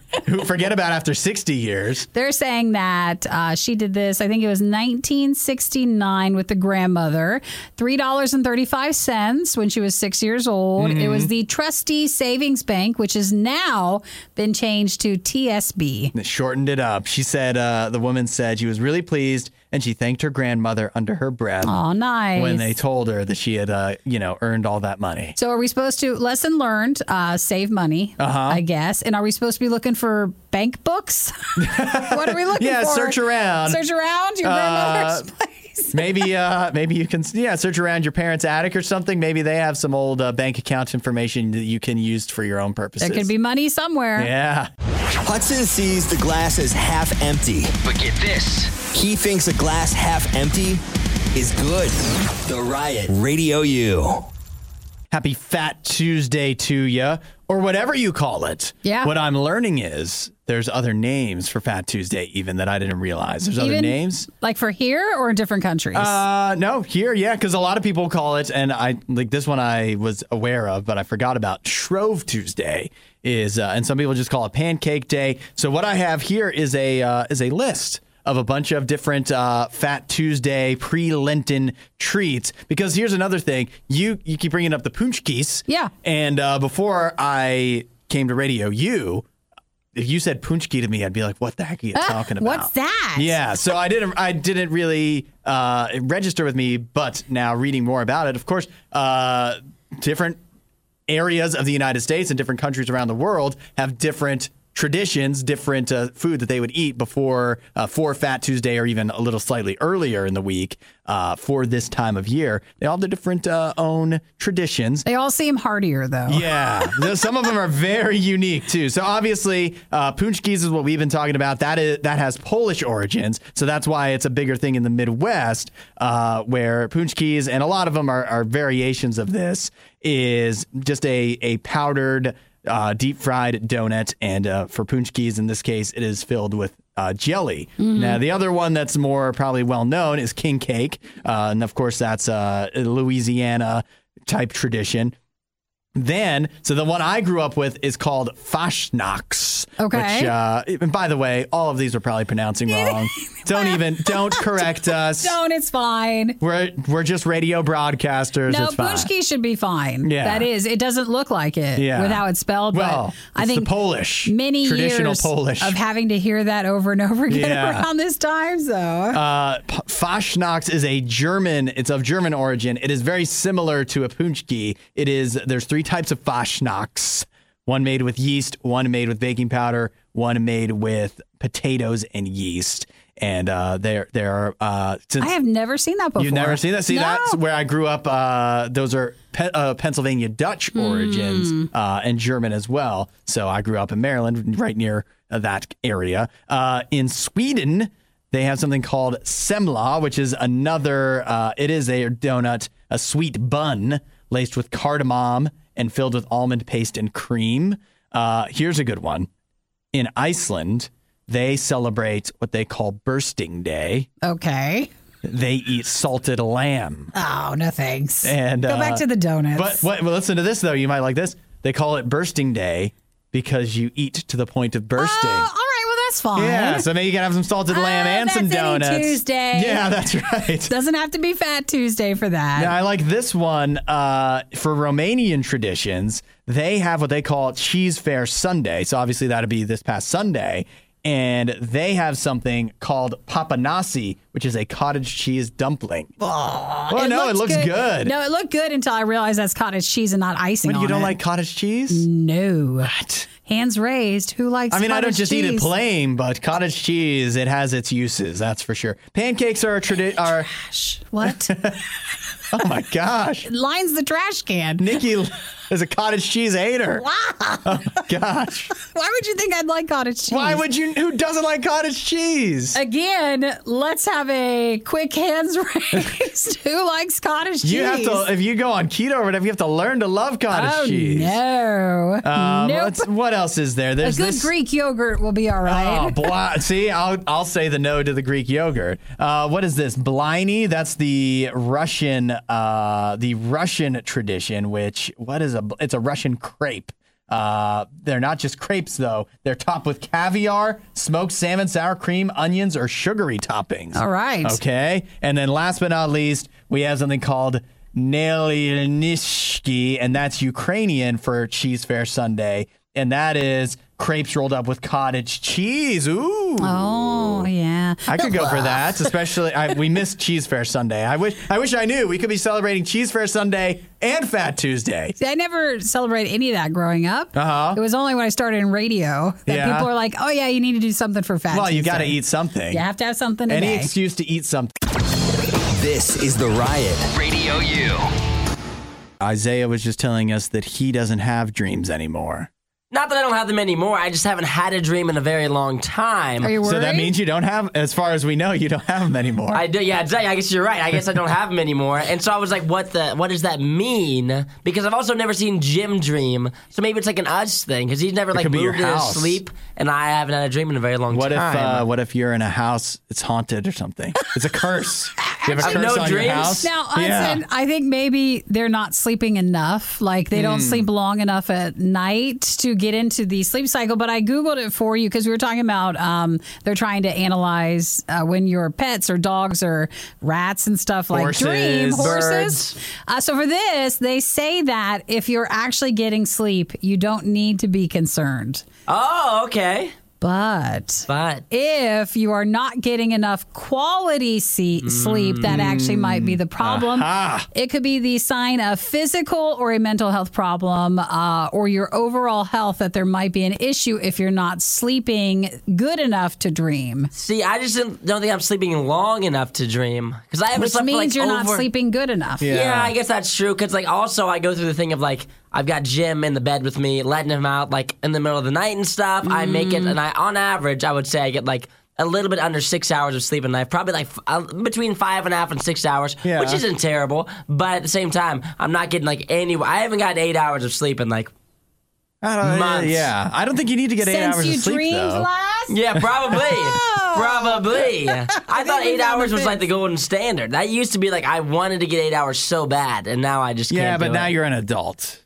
And adults don't get that much. You don't get 8 hours of sleep until you retire. Especially when you do a morning show. You're not getting Well, that yeah, much. when you wake up so early, that's why I get like five or so hours of sleep a night. When was the last time? How much sleep do you guys get a night? No, about that same amount. About But I dream. Oh, but you dream? I dream. Now, what about you guys? I have dreams, and I'll remember in the morning, or like, I'll wake up and I'll be like, oh, I was just having a dream. Yeah. But I don't remember it whatsoever. Sure. Even if it's it's weird that you remember in the moment, oh, this was an interesting dream. I wish I could recall this later, and then later you can't. Does that happen to you? I can usually recall most of it. You can? Yeah. Wow, you have a good memory in your sleep. It's stuck in there. Yeah. So I'd be a little concerned that if you don't dream, let's put a marker on it. Let's say in 2 months you haven't had a dream. In 2 months? I miss dreaming. It was always the best when you wake up from a really good dream and you can remember it, then you run it back, Oh, man. See, my dreams always seem to frustrate me. Really? Yeah. Then those are nightmares. You're just like not good enough in your dream, or like what's happening there? I'll tell you what used to happen a lot, that I would fall asleep on the couch. This is like years ago, not as much now. Now I don't. I'm telling you, I have dreams. I don't remember a lot about them at all. But I used to I'd fall asleep on the couch. I'd come home from work, fall asleep on the couch, and I'd have like ESPN on or something, and it'd be like Skip Bayless or whoever arguing. And so I'd be having a dream where I'm hanging out with the people on ESPN, and I can hear them on the TV. Yeah. And so they're talking, and they're arguing about whatever, and all I wanted to do was horn in with my opinion. Oh, wow. And since it was a TV show, I never got a chance. It wasn't a break for me to say what I thought about the Charlotte Hornets. Never got a chance. Oh, well, now I can see you being frustrated with that. I'm still frustrated about it all these years later. So that's why I stopped watching. If you want to get a better quality sleep, avoid caffeine, especially a few hours before bedtime. Aerobic exercise, go to bed at the same time, get up at the same time. No screens in the bedroom. Do something relaxing an hour before you go to bed. Or take a nap on the couch with ESPN on. It's a good way to do it. If you're looking for hot takes on the day's most important news stories, you're in the wrong place. You're listening to The Riot on Radio U. You guys ever wonder, you ever watch your dogs or your cat, Nikki, you've got a cat, you ever wonder what they're dreaming about? Oh, when they're doing the shaking, like their legs are moving around and stuff like that. I always wake them up. Yeah, I actually... I'll save you. Well, what if it's a nightmare and they're not waking up on their own? Well, I actually have some information here that may want... Can we cut and start over? That may make you want to think twice about waking them up. Oh, you're not supposed to? I have a bunch of experts' thoughts here on what different animals might usually would be found dreaming about, which is a weird thing to say, because if you ask, what do humans usually dream about? There's no usually... I mean, I guess there's a few typical dreams, like you're falling or what you wake up somewhere where in your underwear, or not wake up, but you're somewhere important in your underwear, stuff like that. But... for animals, there's a few typical dreams they seem to have as well. How do they find this out? By taking... why don't we read along and find out? This is Kenneth Britton. He's a professor emeritus of neurobiology, physiology, and behavior at UC Davis. He says, if you want to know about rats, rats typically dream of running through mazes. That they started recording activity in the rat's hippocampus that replays sequences observed as they ran the day through. This was done at MIT. Yeah, but that's only rats who they have. Like, that's not like free rats. Where they're used to running around in mazes. Sure. At least as far as we know. Yeah, weird. They also kept track of birds. Birds dream of singing. Oh, wow. So I get it's starting to sound like things just right. I don't believe a word of this. You don't believe this? I don't believe it. Why not? Because if they can figure out what they're dreaming about, then can they figure out what they're thinking about? Or talk, say. Yeah, so essentially, like, why are we doing studies about what they're dreaming, and why aren't we just asking them questions? Like... Are you happy? They can't speak. Ask Jimmy. If they can figure out what they're thinking, how can they not figure out what they're like? Because thinking? you can monitor their brain. They can figure out what you're thinking about too if they wanted Hudson, to. Though, Come they're on. like, hey, look at this brainwave. That's up. The bird's singing. Well, you don't know what the brainwave is. Yes, you do. They can figure out. He's a professor emeritus. He's running around in a maze right now, but we can't figure out if he likes his food or not. Oddly enough, I'm sorry, Hudson. You were the one the other day who started questioning dinosaurs, and you're coming in and be like, no, but this is totally believable. The birds they're singing in their sleep. Like, that's what they're doing. Well, this is something happening now. You can see. We can do this for any one of us. You can put it on one of our dogs. You get a brain scanner thing. You hook it up, all the suction cups or whatnot, or a helmet. This isn't a movie. This isn't a movie. No, it's a Come real on. thing. It's a real thing. Tell me about dogs and cats. Yeah, let's see what they're thinking about, I guess. So this is Catherine A. Hout. She's a professor emeritus as well, behavior medicine, Cornell University College of Veterinary Medicine. I think she would know. I don't know. That's a lot of fluffy stuff there. Yeah, She's we're not so sure. Now, this Catherine. one, on the surface, is obvious. Dogs and cats seem to be running in their sleep. Well, yeah, you can tell because their legs are moving. But, she even says that. Sometimes you can actually see that. But they also seem to have aggressive dreams when they see muscle activity that's not usually present during their sleep. It shows that they're acting aggressively in their dreams, as in chasing other animals, hunting, or fighting. Interesting. So, and that's why they say there's the old phrase, let sleeping dogs lie. That's because if they're acting aggressive in their dream, maybe they're chasing something, and then you wake them up suddenly, they might continue that action briefly because they're just, they're still continuing on what's going on in the dream. So watch out. If you see your dog running in its dream, just let it be. Well, it might hunt you. Cinnamon was doing that last night, and Cinnamon had chose to sleep next to my feet, and it was annoying to have just this kicking thing. So I did wake her up. Wow, I can't blame you for that. They say horses tend to run in their sleep as well. So basically, they're just saying they're running in their sleep for most animals. It's interesting that for humans, again, like our dreams, usually they're wild stuff. Like, it's just crazy stuff that wouldn't normally happen in everyday life a lot of the time. For animals, it sounds like it's just mostly mundane, although I guess maybe if you own a dog, it's probably not typically hunting and fighting things. So I guess it's a little wild for it. Well, I don't know. What do you guys think? Well, we think you believe it. And what you guys so you don't think there's no way to know what they're doing? Well, I just don't understand if there's a way to figure out what they're dreaming. How can we not figure out what they're thinking? That's all I'm wondering. You can't figure out what they're thinking. Then why don't we ask them? That's what I want to know. I want a study done. You gotta get a brain scanner. Then why do we do the dream and not the thinking? I'd rather know what they're thinking. All Isaiah is saying is he wants to be able to talk to his dog. I just want to be able to talk to Jim. I don't care about what he's dreaming. I just want to understand what the heck he's thinking. Well, we can tell collectively what a dog might be thinking generally most of the time. No, we need to understand. I can't figure it out, oddly enough. If they keep talking long enough, they're bound to say something that you agree with. The Riot with Hudson and Nikki on Radio U. I love this story, this research out of China, where we know that nostalgia is big business nowadays. Only 90 kids remember things and things of that nature, bringing back all the old TV shows. But it turns out that's not just all for fun and games. It actually may have a healing some kind of effect on you, believe it or not. Listen to this. So this is some research they did at the Chinese Academy of Sciences. They had a group of people where they hooked them up to a machine that it was a heat generator on their arm, so it would give them small amounts of pain. And then they separated, these people into two different groups. For one of the groups, they would show them pictures of what they call an average childhood, like popular cartoons from years ago, schoolyard games, old style candy that they might have had growing up. Then for the other group, they would just show them like current stuff. Yeah.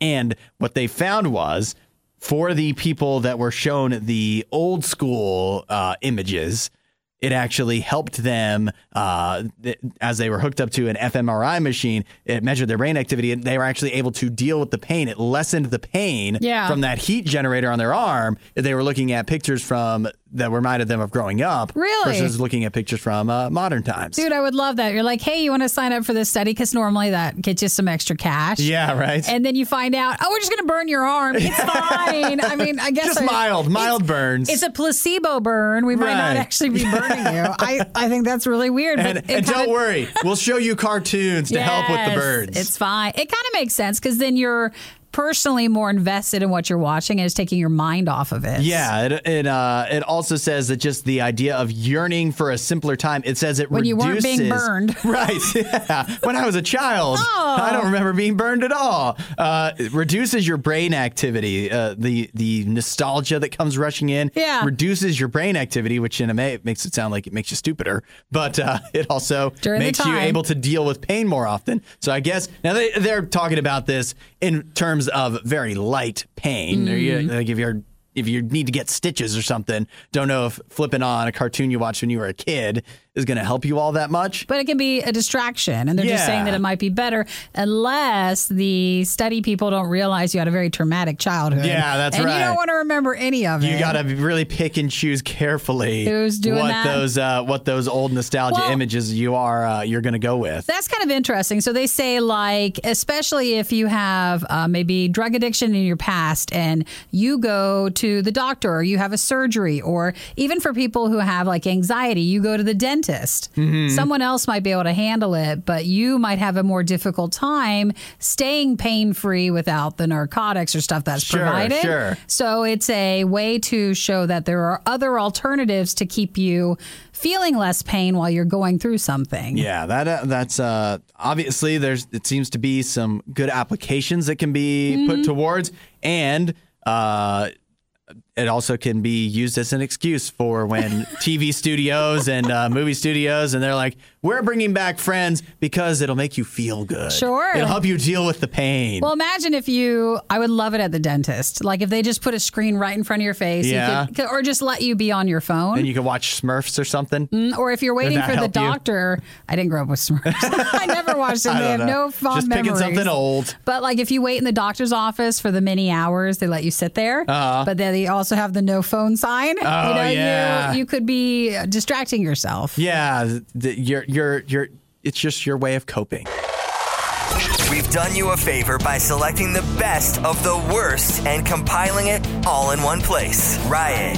podcast. Radio U. Today's an important day. It is. It is Fat Tuesday, but it's also something else. It's, well, Isaiah, why don't you share? It is Jim's birthday today. Jim the dog. So that's Isaiah's dog. Is he 1 today? He is 1 today. It's his golden birthday. What are you going to do? We're probably going to the dog park is the plan as of now. It's a pretty nice day out, so it'll be a good day for that. And then later on, we may have some of his dog friends over if he behaves, but we're not sure yet. And then I'm going to get some treats and stuff, probably a bone or something. And then he has a new collar that's coming via Amazon right now online. So it's a big day for him. You don't feed him table food, though, so you're not going to do like a dinner? He doesn't get any, he can't get any food. No. You don't want to give him a fish sandwich or something? No, because he would just never, he's already bad enough. I've never given him human food, and he still begs as if I do every day. So if I ever let him taste it, then he'll just be relentless. Well, no, maybe not. Maybe if you finally give him that, he'll leave you alone. That's not how that works. What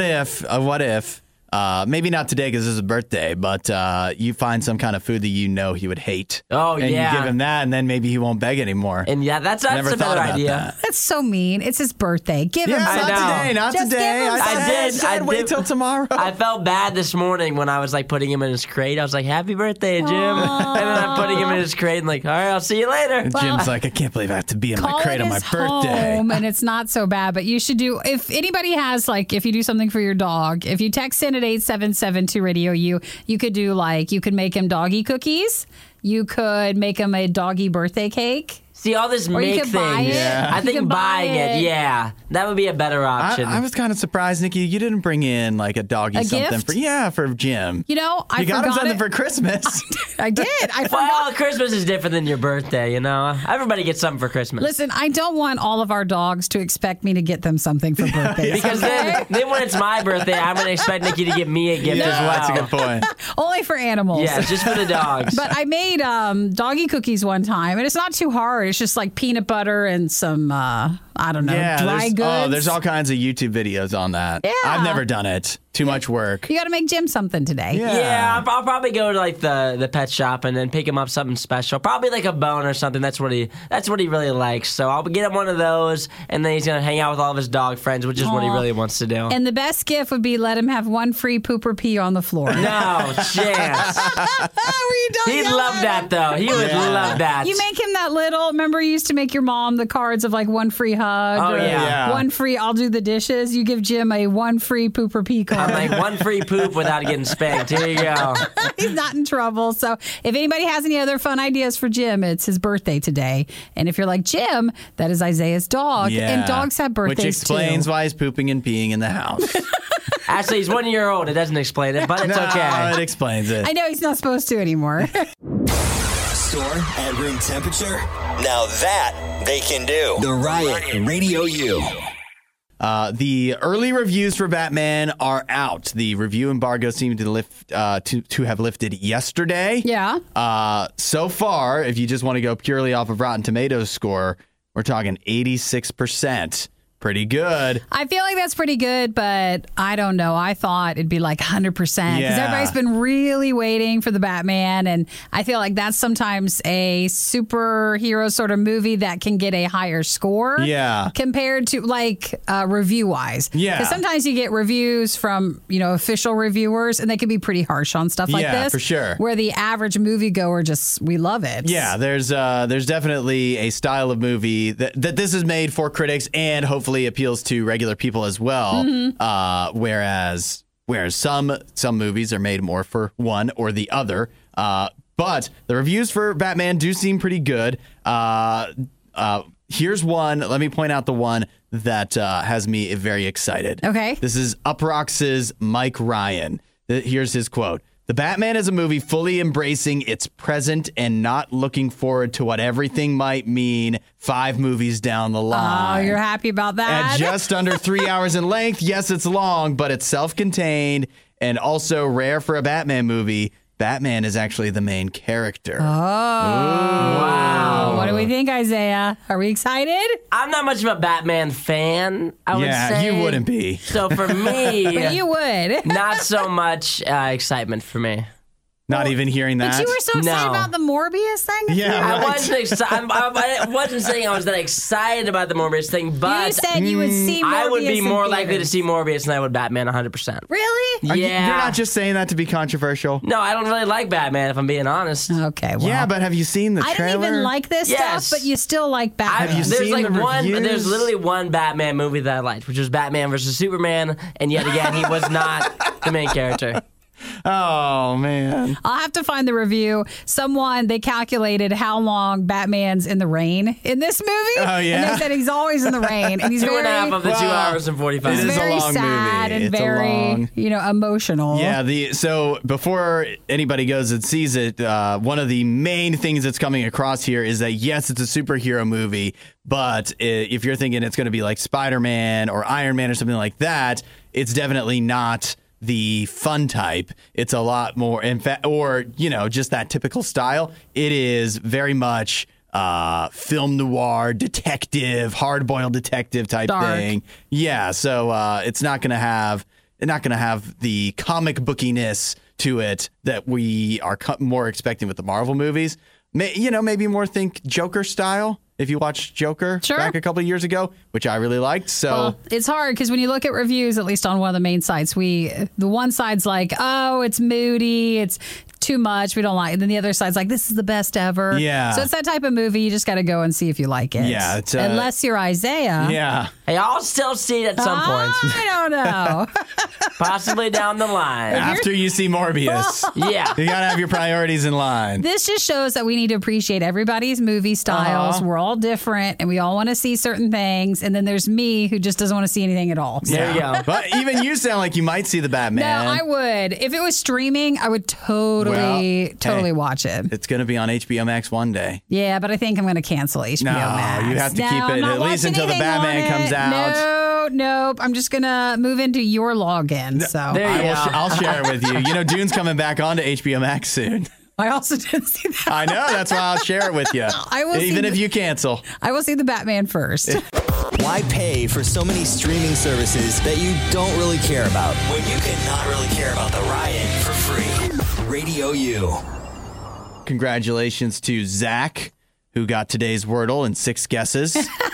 He texted in. You guys are still cute. You send in a lot of Wordles each day. Have you gotten in on Wordle yet? Have you even tried it, Nikki? No, I never got in. I should have gotten in before it got sold. Yeah. Because then if you come in later, it feels like you were just jumping in on it. Yeah, you're just a Johnny come lately. And it feels like a lot of people are so mad when it's harder now, or it's just they blame it on the sale of it. Yeah, a lot of people, I think it's just, it gives you something to complain about, something to talk about, and it'll be, I don't know, you don't see a lot of people like me, like I'll say on the air, but there's not a lot of people on Twitter going, I don't see what the big deal is. Wordle's not so hard. Now that's what Hudson says every morning. Yeah. He doesn't feel like it's gotten any harder. I don't think it's gotten any harder.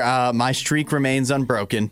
I missed a few days where I just forgot to do it, but I've never missed one. Sure. But it turns out, and I'd like to point out, never cheated.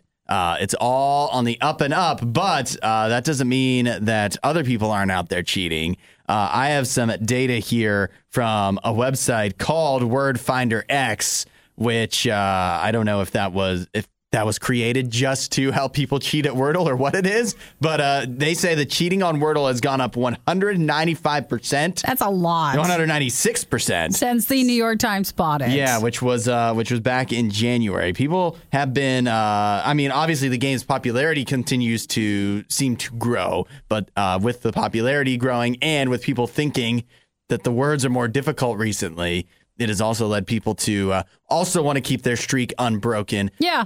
But they don't have the mental acuity to be able to solve the puzzle on their own. They need Google's help. So the time that most people are most likely to cheat on Wordle, 7 to 8 a.m. Because they want to get in early, right? They want to get in early. Yeah. So you cheat early, and I guess you're cheating often. And apparently, I don't know what you can attribute this to, but the state that cheats the most at Wordle, New Hampshire. Really? Yeah. What do you think that's about? I don't know. I never understand sometimes when you learn about something, you're like, why? I wonder why. Yeah, maybe New Hampshire, the people there, they just, they know the in neighboring states, Massachusetts and Connecticut. They think they're better than us in New Hampshire, but New Hampshire, and we're gonna prove them wrong. We're gonna beat them, get the Wordle right before they do. That'll show them. Listen to the other states who are most likely to cheat. It really is all that same stuff. New Hampshire, Rhode Island, Vermont, Washington D.C., Massachusetts, and Maine. Well, I wonder what that is. It's just a competition between all the states, so they're all trying to cheat to outdo each other? Maybe. Or is it something about being on the East Coast where, because Wordle resets at midnight?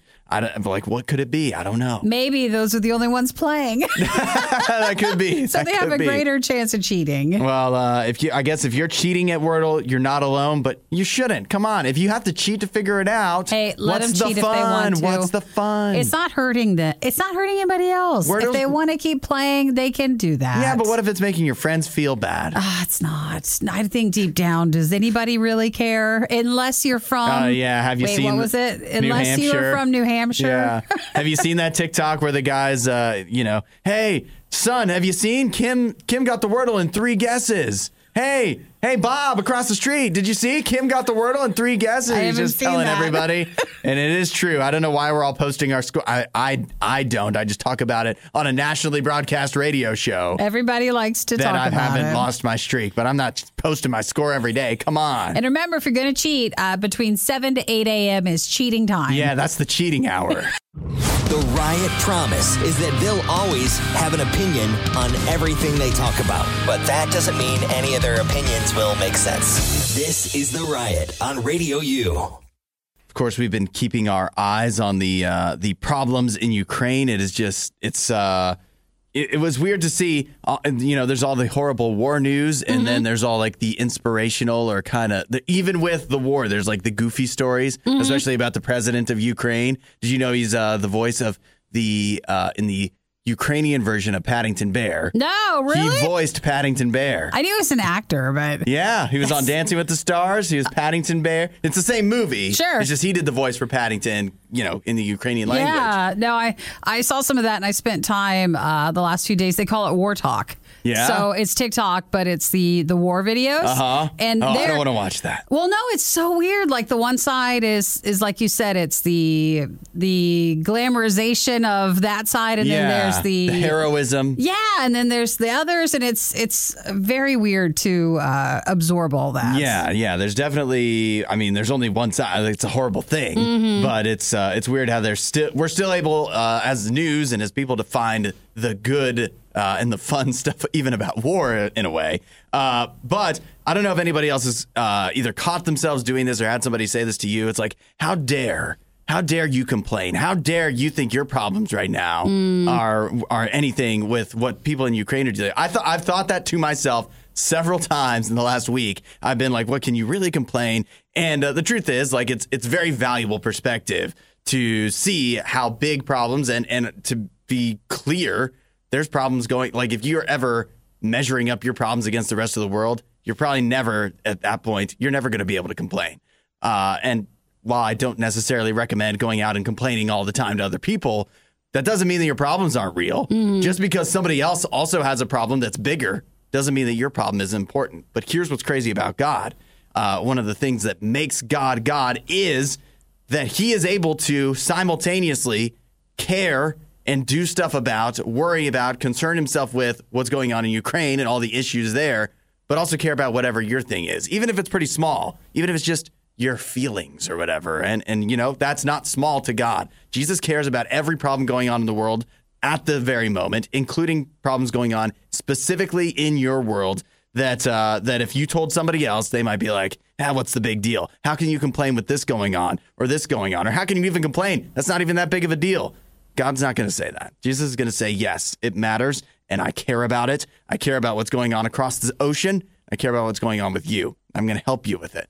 Jesus is ready to do that for you, and all you need to do is ask, say, hey, God, I've got problems. They might not seem big to everybody else. In the scheme of things, they might not be huge, but I know you care, and I want help with them because they're big to me. God's going to help you. If you want to know more, check out radiou.com/free gift. Hudson, Nikki, The Riot on Radio U. You may now on TikTok find us uploading videos up to 10 minutes long. That was the big announcement yesterday. Shrieked when I saw that yesterday. Did you really? I was so excited. In happiness? It's just so excited. And you're like, why? Because I know personally when you watch TikTok, it changes it to like a potential long form at 10 minutes. Like that's not short anymore. So it becomes like a long form video experience, which not everybody's crazy about. Mm-hmm. Like if you just scroll through the For You page, you don't want to see 10-minute options. Yeah. That's not fun. But in the world of Radio U Official, let me just take you over to our TikTok page. Yeah. We do some clips from our show, and they're like short versions of our clips. Uh-huh. And to edit those to the 3 minutes it was a pain. And I don't have to do that anymore. Yeah, that's the problem. We usually talk for just over 3 minutes. Yeah. Which means that we would have to cut them down. And I don't know if you ever upload videos to TikTok, it doesn't really have the greatest video editing capabilities. And I wouldn't even begin to know where to do video editing myself. That wasn't on TikTok. So, from Radio U's perspective, that now we can upload videos that are more than 3 minutes long. That, like, when I think about it myself, I like listening to our show. But at the same time, I think if somebody else is uploading on TikTok a 3-minute video, over 3-minute video, the odds are stacked against them that I will make it through the 3 minutes. I know, but we hope you with ours will make the exception. At least it's an option. Yeah. It's an option I'm so on excited. there. It won't be most of the videos, but to see people, the idea that we're going to get 10-minute videos just coming up on the For You page, that's not exciting. Well, we don't have to worry about that. Yeah. But for ours at Radio U Official, I'm just so glad we don't have to edit those down like we had to. Yeah, and there's no rule against just swiping up when you see a video where the little bar at the bottom is actually not even moving because the video's so long. I mean, it is nice for some. It depends on what side of TikTok you land on. Yeah. Because for some, man, they don't need to go any further. It could be a really short, quick one. Yeah. And for others, they really try to pack too much in to what was the 3 minutes. So it does not say, like, if you go and will I upload a Riot short today at Radio U Official and will it be already 10 minutes? Yeah, I haven't done it yet, so I don't know. But we'll see. They say they're rolling it out. But it is interesting, too, when everyone else is zigging, the TikTok is zagging. All the other social media sites now have been trying to copy TikTok, what TikTok has been, and making shorter and shorter, like Instagram Reels and stuff, making short video content. And TikTok's like, we'd like to do the opposite now. So I don't know if that'll work for them, but you know what? It doesn't seem like anybody's going to stop using TikTok anytime soon, whether they have to skip through 10-minute videos or not. It is also, they have the fast forward option. So. I know, but it would be funny for like, hey, hang on, I just got a TikTok I got to watch real quick. And they're like, oh, it'll just be a few, you think 15 seconds. And they're like, oh, yeah, I'll see you in 10 minutes. Yeah. That's enough of that. For more Riot content, head to riot.radiou.com.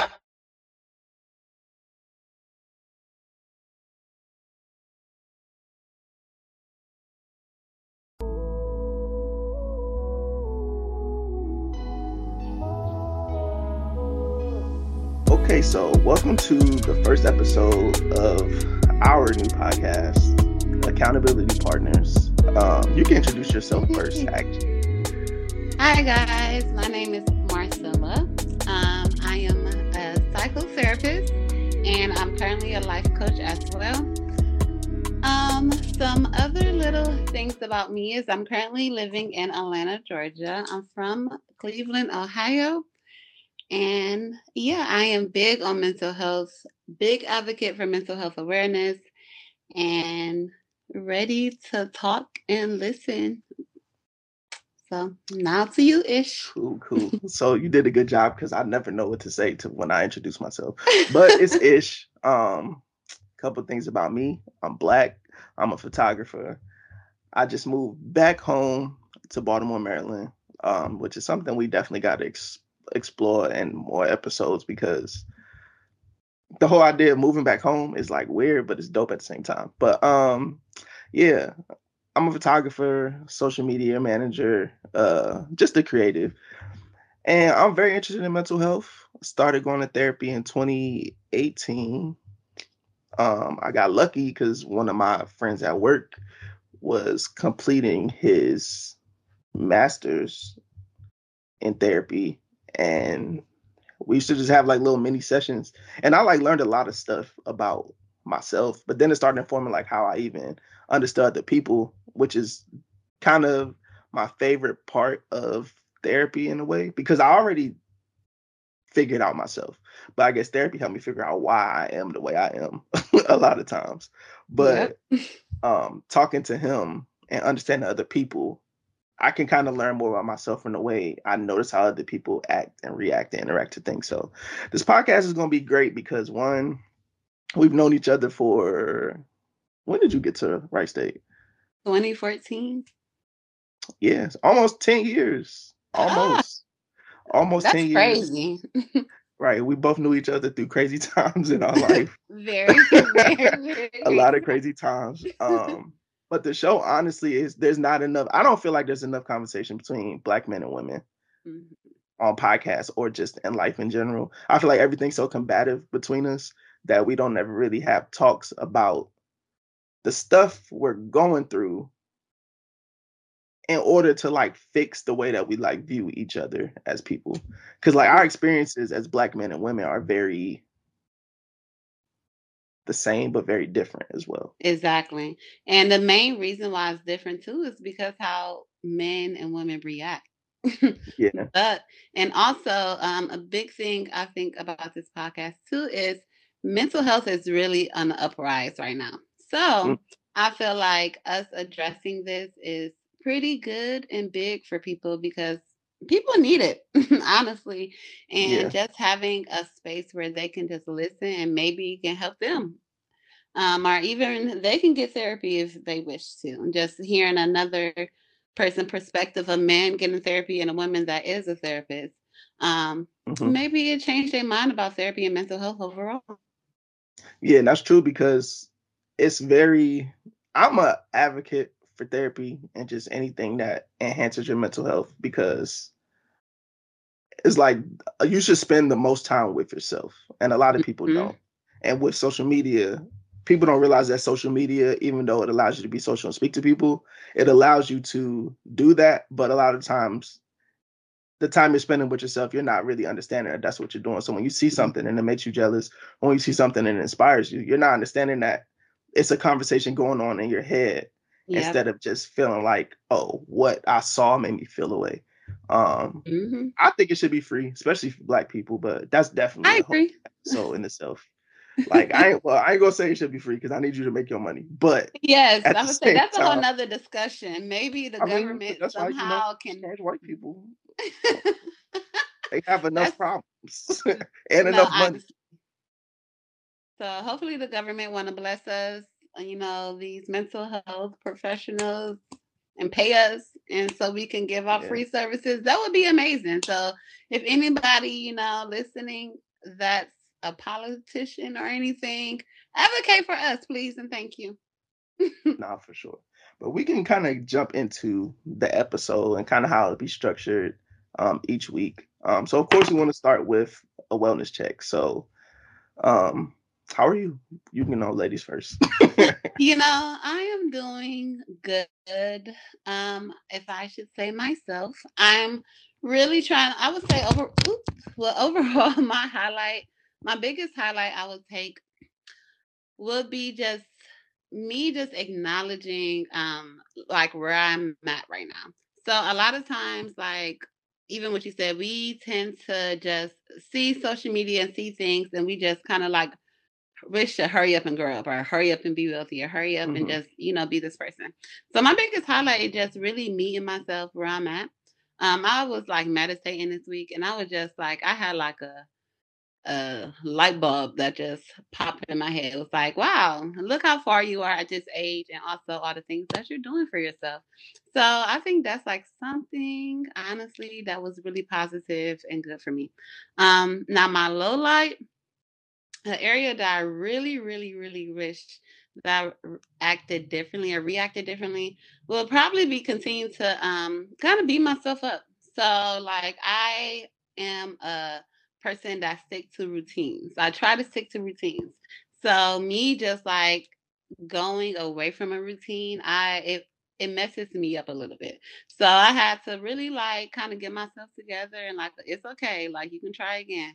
And so me just kind of having that moment and just having like, okay, I'm thinking the whole world about to end and the whole day about to go down, and it's not. No, that's how I am too. I used to have this thing like I used to hate when it rained because I felt like every bad day that I remember, it was always raining. Yep. So I feel like every time it rained, like fuck, today about to be shitty. But I'm like, damn, it's 7 a.m. Like nigga, give you a chance a day to even start before you even think that. But yeah, I definitely agree with that.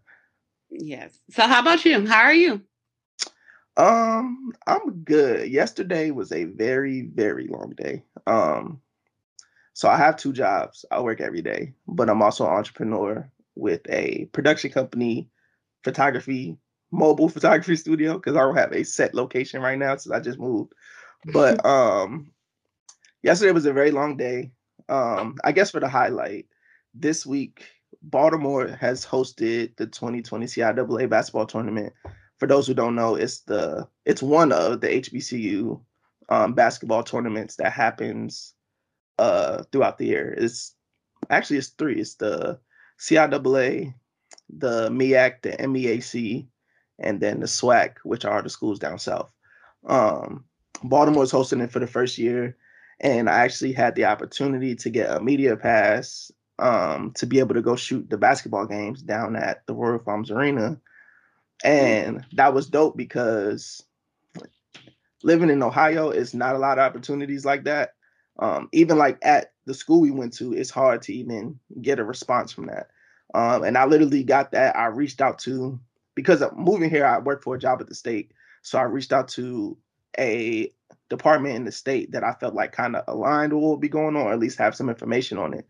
I reached out to them and just introduced myself, sent over my portfolio. They liked my work. Then they sent my stuff to an organization in the city of Baltimore that was sponsoring some events. They liked my work. And then the lady from there actually sent it to the organizer of CIAA. And he just granted me media credentials. And it was even more crazy because this all happened last week. So that was the week of the 18th or something like that. Friday was the 18th or something like that. Mm-hmm. The media credentials had just ended on that Monday.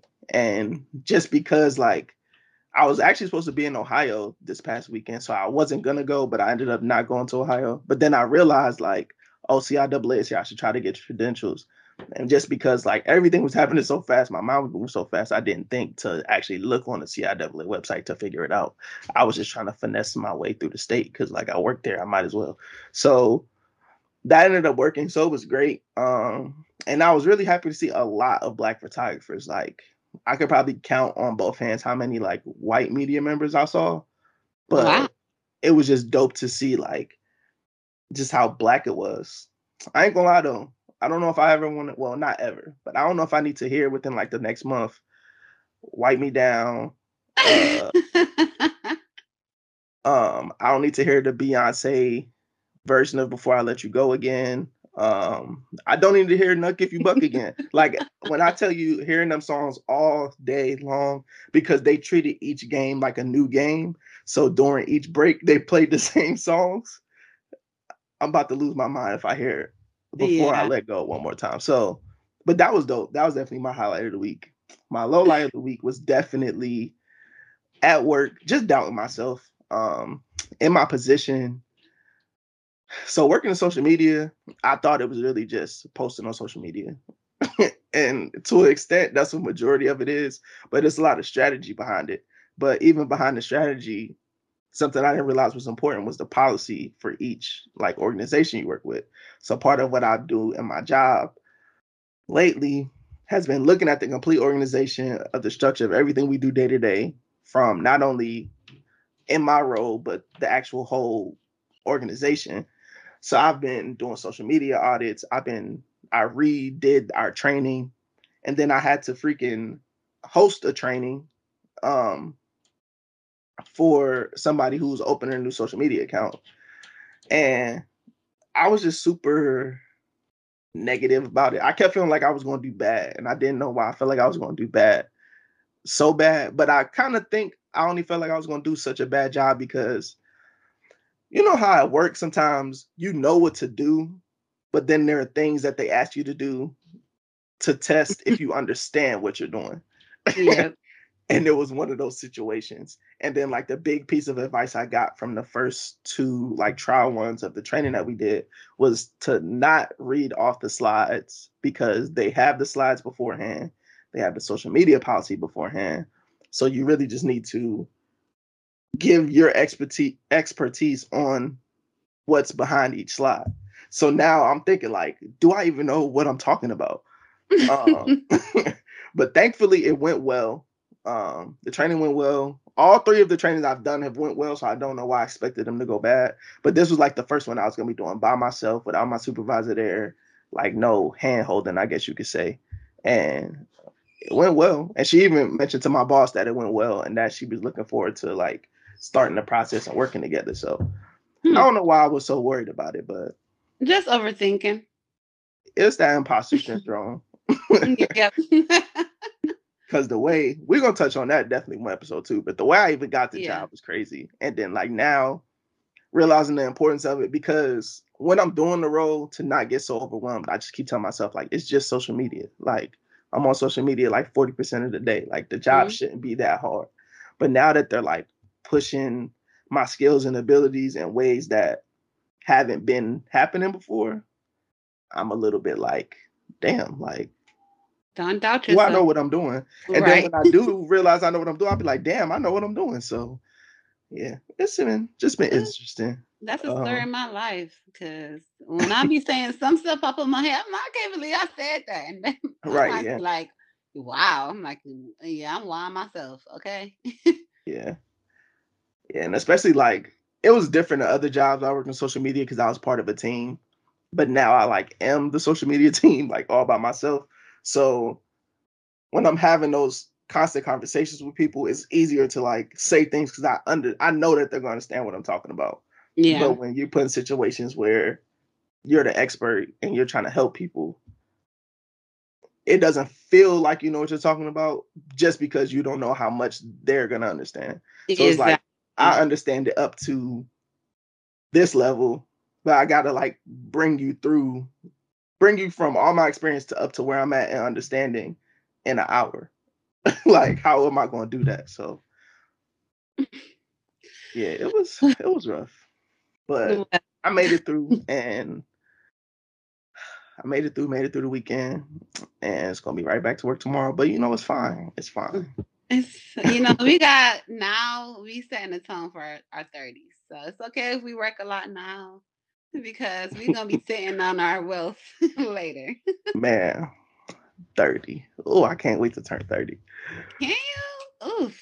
That episode gonna be fun when I turn 30. Cause man, I'm trying to really of course, celebrate. if y'all didn't know, we are both Geminis. So that's already interesting in itself. Yes. We should have somebody like who is like into astrology come in on an episode one day. Yeah. So we could talk through like mental health and astrology and where it intersects. Because I kept seeing people like making a joke like, oh, all the spiritual people trying to look at their rocks and figure out about this war. And it was funny, but I did see some people talking about like, oh, Mercury did just finish retrograde, now a war starting. Y'all think that's a coincidence? Like, nigga, relax. But we'll get to it. So what did you do as far as self-care and routine this week? So for my self-care, well, this week I did like a reward for myself. I rewarded myself because if y'all I didn't say this in the beginning when I was introducing myself. I am officially now a published author. So yeah. Congrats. Thank you. But so like I reached my goal that I aimed for myself of how many books I want to sell. So that was really big for me. So I kind of went and did a little celebration, really not doing a little celebration, but I rewarded myself by getting outside because I work from home a lot. I only go into office probably like once or twice a week, and that's a big maybe. So it's like being in the house a lot, you need to like go outside, reward yourself with Nah, the for real. sun. Like you need to change your environment. Being at home is not really healthy for you all the time. So get up, get outside, and even if it's a walk or something. So I got up and I went outside and rewarded myself. And that was really healthy. And I had a good time. So that's my reward. So like you got outside in nature or you got like outside in the streets? Okay, so I'm just trying to make it look a real chill, calm, and collective. But I did go outside in the streets. That's needed and sometimes. yeah, because that is a reward, y'all. It's okay to go out and drink and stuff like that once you get your work done. Okay, but don't get your priorities together first. True. I think my main self-care this week, I was determined to get my hair done this week. Like I needed to, like I couldn't do it. So I just recently started locking my hair in December. And the thing I didn't know is like, you got to give your hair time to lock. So like when I still had braids, man, shout out to Casey. That's the one thing I miss the most about Ohio is Casey. Because when I tell you Casey was in Dayton, moved to Columbus. I was still driving an hour for Casey to do my hair. Like, cause like you can't beat it. It's all one location. Like she'll wash my hair, braid my hair, give me a haircut, line up, everything like all at once. It's like, it's no reason to go to multiple people. So like, man, I miss that. But here, one, having locked, you have to give yourself like time for it to lock. So I couldn't get my hair done after I got it locked for 6 weeks. Bro, 6 weeks? Like, that's such a long time. And it's like, and I was thinking like, oh, maybe it's, it saved money, but like lock maintenance is like a little bit more expensive than getting your braids done. So it kind of still balances out, but it's just still like, I need a haircut. Like I need a lineup. I need my hair retwisted, done some type of way. But now, I done finessed my little sister do hair. And now I can trust that she can do my locks. So now she's going to be my new loctician. My uncle gave me a lineup. So now he about to be my new barber. And between them two, I'm going to get it done. But it's still not the same as just going to Casey. But like, I need to just figure out ways to stay like, just rejuvenated and fresh with the locks until they like actually lock. Like, yeah. They say like the first year is the hardest and it's hard. It's like, I've only got my hair done since December. I've got my hair done twice. Like, that's not me at all. Like, I was always at Casey's fucking shop. Like, and that's why I'm so scared to start my lock journey, but I finally booked my appointment. So it's coming. Yeah. And whew, we're going to go through this journey hopefully together because the struggle is going to be real, but it's okay because I'm going to throw my wig on. So see, and that's the thing. I'm not going to say it's easier because the wig stuff is hard. Well, some people make the wig stuff look, I ain't going to go there. But the wig stuff is hard because, well, it's a crutch that y'all have that I don't have because I can't do nothing. Like, I can't even put on a hat because that's going to mess my hair up too. So it's just kind of like, what I'm saying? I got lucky that my job is still remote, even though we do actually be on camera sometimes, but I can take the couple times a week with the camera on needing a haircut. But if we was actually in the office, I wouldn't know what I'd be doing. I'd be losing my mind. Like, it wouldn't be no way. But I'm just trying to figure out the same thing I did with my braids, I guess, just figure out styles and ways to just make it last a little bit.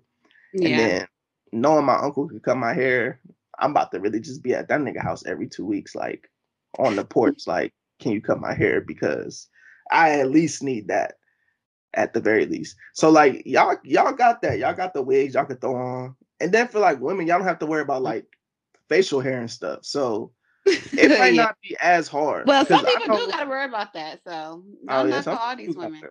Some people do. Shout out to y'all. Okay. Yeah, because y'all monthly bills looking way more expensive than mine. Who child? Yeah. And that's the thing too, like I'm always shocked by how much women spend on their hair and makeup and stuff. Like, but it makes a difference because, like I said, some of them wigs That's exactly I'm not why. fooling anybody, okay? That's exactly why men need to have a little bit more respect for these women that's out here doing it, by themselves, keeping themselves up and all this stuff, because we struggling. We paying a lot of money, because See, but y'all have created a situation for yourselves to where we can tell when it's not done right. Like, because a lot of women lead with their looks. Like, that's like a big part of their personality is making sure like the hair done, the makeup done and stuff. So like for them, for like the girl who's always like that, when she have her slip up day, it's cool. Like, your stylist might have caught COVID and you was out for a week, you know what I'm saying? But it be them ones who put on wigs like they hats. Like, I never thought in my life that I would be able to identify lace on a girl's hair. But some people I've seen, and the main reason I know is because social media for one. Social media, yes, that's true. But two, we see them holes in the lace. Men do see the holes in the lace on the crown of y'all head. Y'all have to remember, majority of men are taller than women. We see that hole in the back of the lace that you try to cover up with some dye or whatever y'all be using. We see that. Oh my goodness. You see and we can see when it ain't the foundation you use on the lace ain't the right foundation. Like your scalp is like a in between, like a pinkish brownish color. It ain't orange. So I'm on my business. Anyway. Yes, because I have a lot to say, but that's a whole nother discussion. We ain't about to go into that. That definitely could be one. There is a Netflix, I think it was on Netflix, but I seen something Dana posted recently. It's some type of special about like Black women and like the entertainment industry. I need to find it, but we definitely gonna have to watch that once I figure out what it is. Yeah. But so we're gonna move on to, I kind of like the name now that I didn't like the name before. I like it now. But we're gonna move on to our brain food segment. So this is where we discuss whatever things we've been taking in throughout the week, good or bad. And for the first episode, I thought it would be great to talk about first impressions. And this was kind of prompted off of a Amanda Seales reel or TikTok, whatever it was. I'm going to play it for y'all to hear it because I think we can do that. The words we use are very important in how we describe situations and our feelings about people. So like you may have an interaction with someone and the interaction didn't go the way that you wanted it to. And now when you go to the next person and they say, oh, did you meet so-and-so? If you say something like, yeah, and I don't like them, you have now perpetuated a concept that isn't actually indicative of the exchange you really had. You don't know them to say whether you like or not like them. You didn't like y'all exchange, but you don't know them, so you don't know whether you fuck with them or not fuck with them, etc. But because of this like real generic language use, you have now set forth a conversation on somebody that is really not fair. These are the things we do that may seem little or minor, but they contribute to the chaos. Your words have power. Man, we're going to open a discussion about it. So essentially what she was talking about is, so she captioned it that words have power. And she mentioned how she was a victim of, let me pull it up exactly so I can say it right. I don't want to put no words in her mouth because, Amanda Seales is somebody who's very, what's the word for somebody who people are very like hot or cold about how they feel about them? Hot or cold? I guess polarizing would be the word. Like some people love Amanda Seales and some people hate Amanda Seales. Yes. And which also is what I feel like really pushed her statements. But she captioned it, your words have power.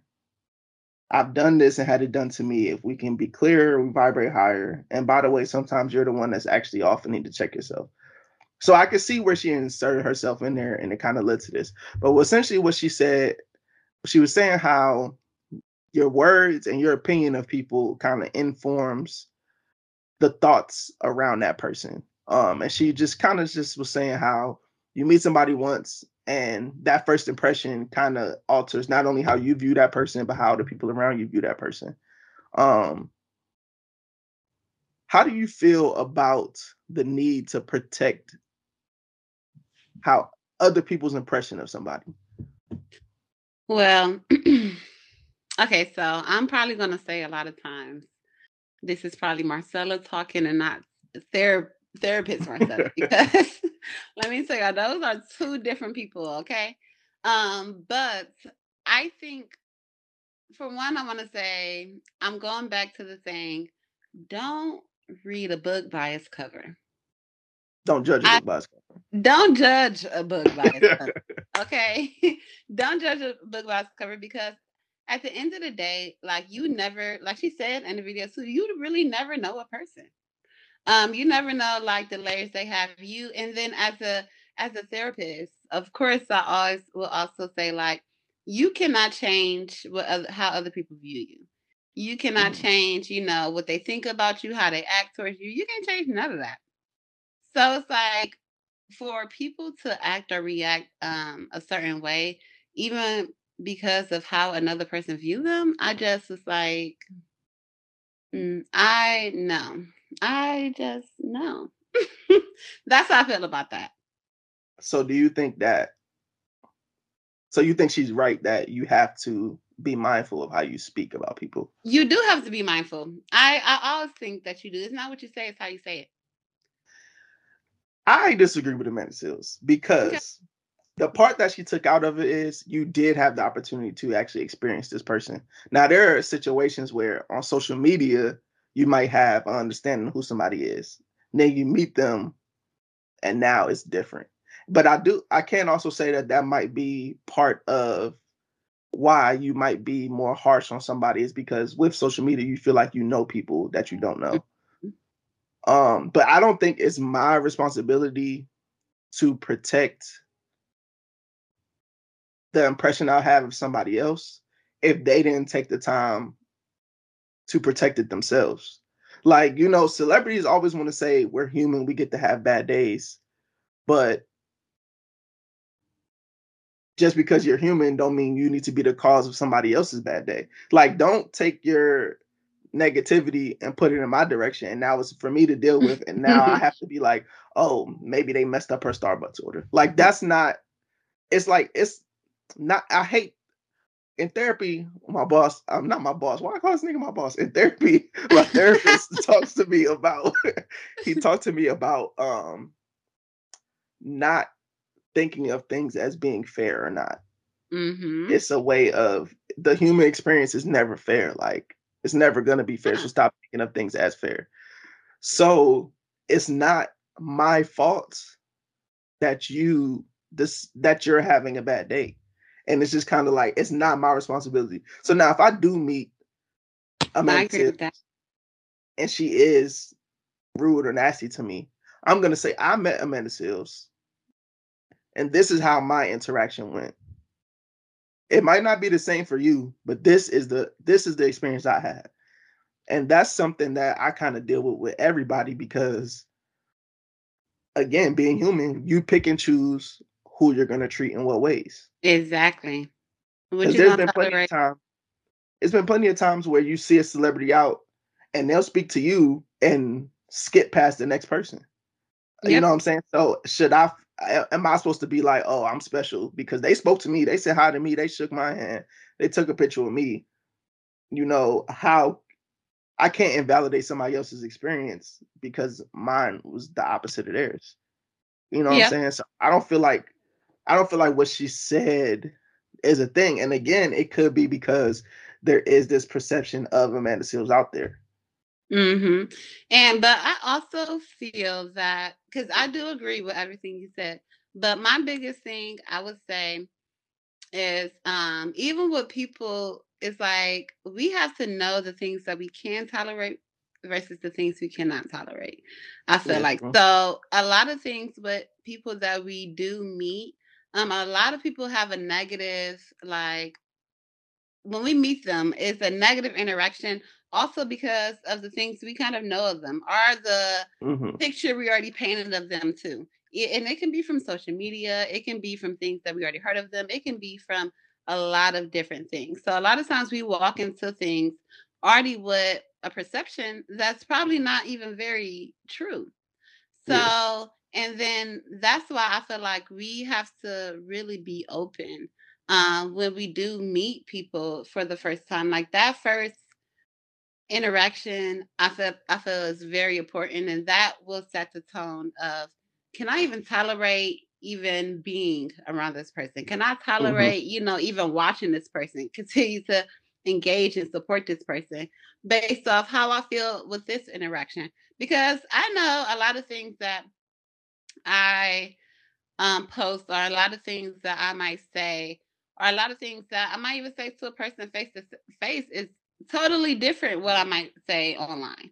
Or like some things that I might say to, like, even on a podcast, I might say I agree with something or disagree with something, but that doesn't mean, and I might say a different thing, but that does not mean you about to judge me, or you have to, or you can judge me just because of this without even knowing why I even agree, or why I even said this.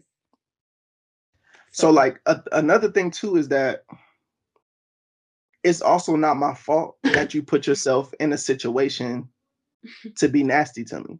You know what I'm saying? Like it's like if a celebrity is out in the club and don't want to be in the club, don't want to perform, don't want to do this, don't want to do that, don't leave a bad impression and be upset when people only have this impression of you. Like Summer Walker's situation. There was the whole thing before about how her stage performance was terrible. She stood there, she was awkward, she was not connecting with the audience, all these things. That was the people who got to see her, that impression of whatever show that they went to in New York or Toronto, wherever it was where that situation happened. But I've seen people who have seen her in maybe like a smaller venue in Atlanta and they loved her performance. She was a totally different person. I guess you don't want to turn the show down for the money aspect, but now you're choosing money over people's perception and understanding of you. And it's like every day you decide who the world's going to meet. And it's not up to me to put an armor over you to protect people's impression of you. Like this is my experience that I have with you. And that experience can't change. You only get one first impression, for better or worse. And it's not my fault that this is what happened. And it's kind of like work, like starting a new job.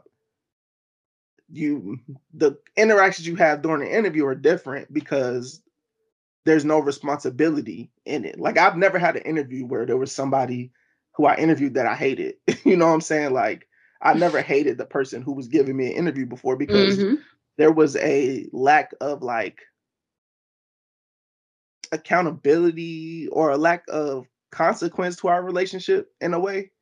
And of course they can't come across to you mean or nasty in an interview because you get the job and now you're afraid to speak to this person. Now you don't want to talk to this person. Now you're finding ways to avoid interactions with this person. Like you can't have that. And I feel like that goes for all relationships because people for some reason only think relationships exist in the romantic like lens. Like all relationships are dependent on that interaction. And if you decide to start us off on a bad foot, I can't change that for you the same way you can't change it for me. So exactly. That's true. That is very true. But now I think even with Amanda Seales and the things that she said, I feel that first impressions means a lot.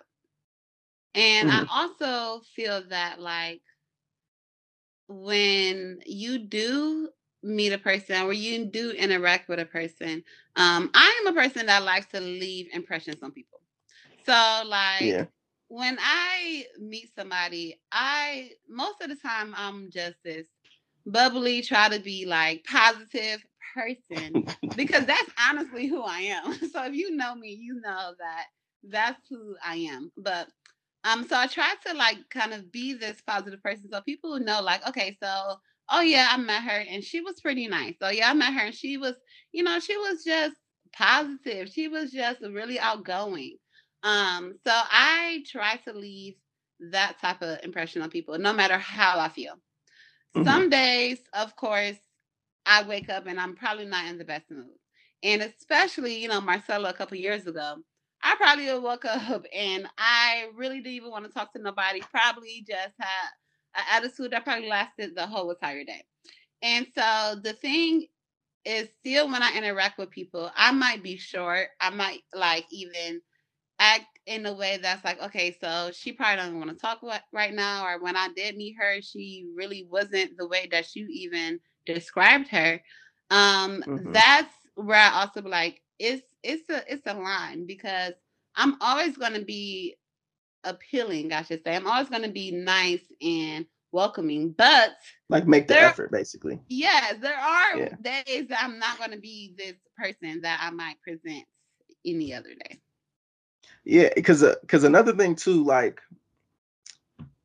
I feel like it's an American thing that we do. We only view things as negative when they affect you. Mm-hmm. Like when it's time to make a change, it has to be because it directly affected you. Because first impressions, when they go great, nobody's ever worried about that. Like there's always that what's that meme that's on social media all the time? It's like your name is in rooms that you haven't even walked into yet. Yes. People always view that in a good way. Like they always think like, oh, it's a promotion waiting for me. Oh, it's some money waiting for me. It's a nigga waiting for me. You know what I'm saying? Like they always think it's something in that room, but you don't know what's in that room waiting for you when you get there. Like, so you just have to approach everything with that, because I could have a great meeting with somebody and want to introduce them to somebody else. And even the good things I tell them can inform how they interact with you when they meet you. Like I could think somebody is this, that, and the third, but now they're developing their own like preconception of what you're going to be or who you're going to be, like for better or worse. Like because you were rude to them, that other person I'm talking about might be like, well, they ain't going to be rude to me because I'll smack them. You know what I'm saying? Like they already preparing themselves for the interaction. And it could be, oh yeah, they was really nice. Like they might only been really nice to you because they want something from you or they need something from you. They don't know me. Like, you know what I'm saying? It's always like, it might be that I need to kind of, like I was saying, just approach it as this was my experience. Take that information and do what you as you please. But at the same time, I'm damn sure not going on my way to be like, so I hope you really like them when you meet them, or I hope you really hate them when you meet them. Like, I'm not doing that. I'm gonna just give it to you how I give it to you, because I can't control where y'all relationship go after that. I'm only in control of the relationship I have with them. So exactly. And then I got some real brain food, because this kind of relate what you just said too.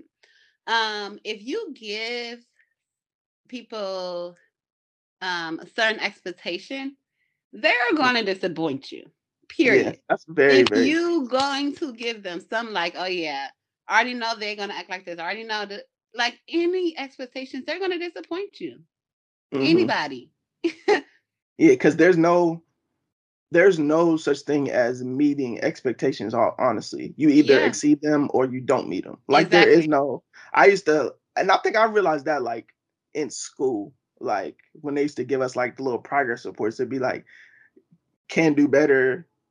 Like it was like meet, exceeded, or didn't meet, met, or exceeded, or like however they did it. And it was like that 1 through 5. Like there's no such thing as a 3. Like I either did everything I was supposed to do and there's room for me to grow, or I didn't do everything that I was supposed to do and I need to improve. Like which one is it? Like it can't just ever be in the middle. And that's what it's like.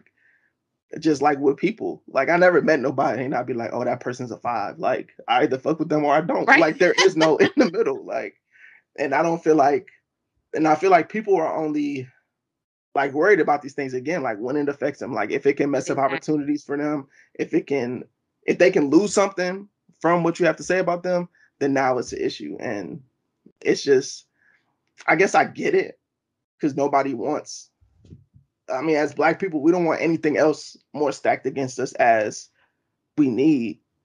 I mean, as we already have.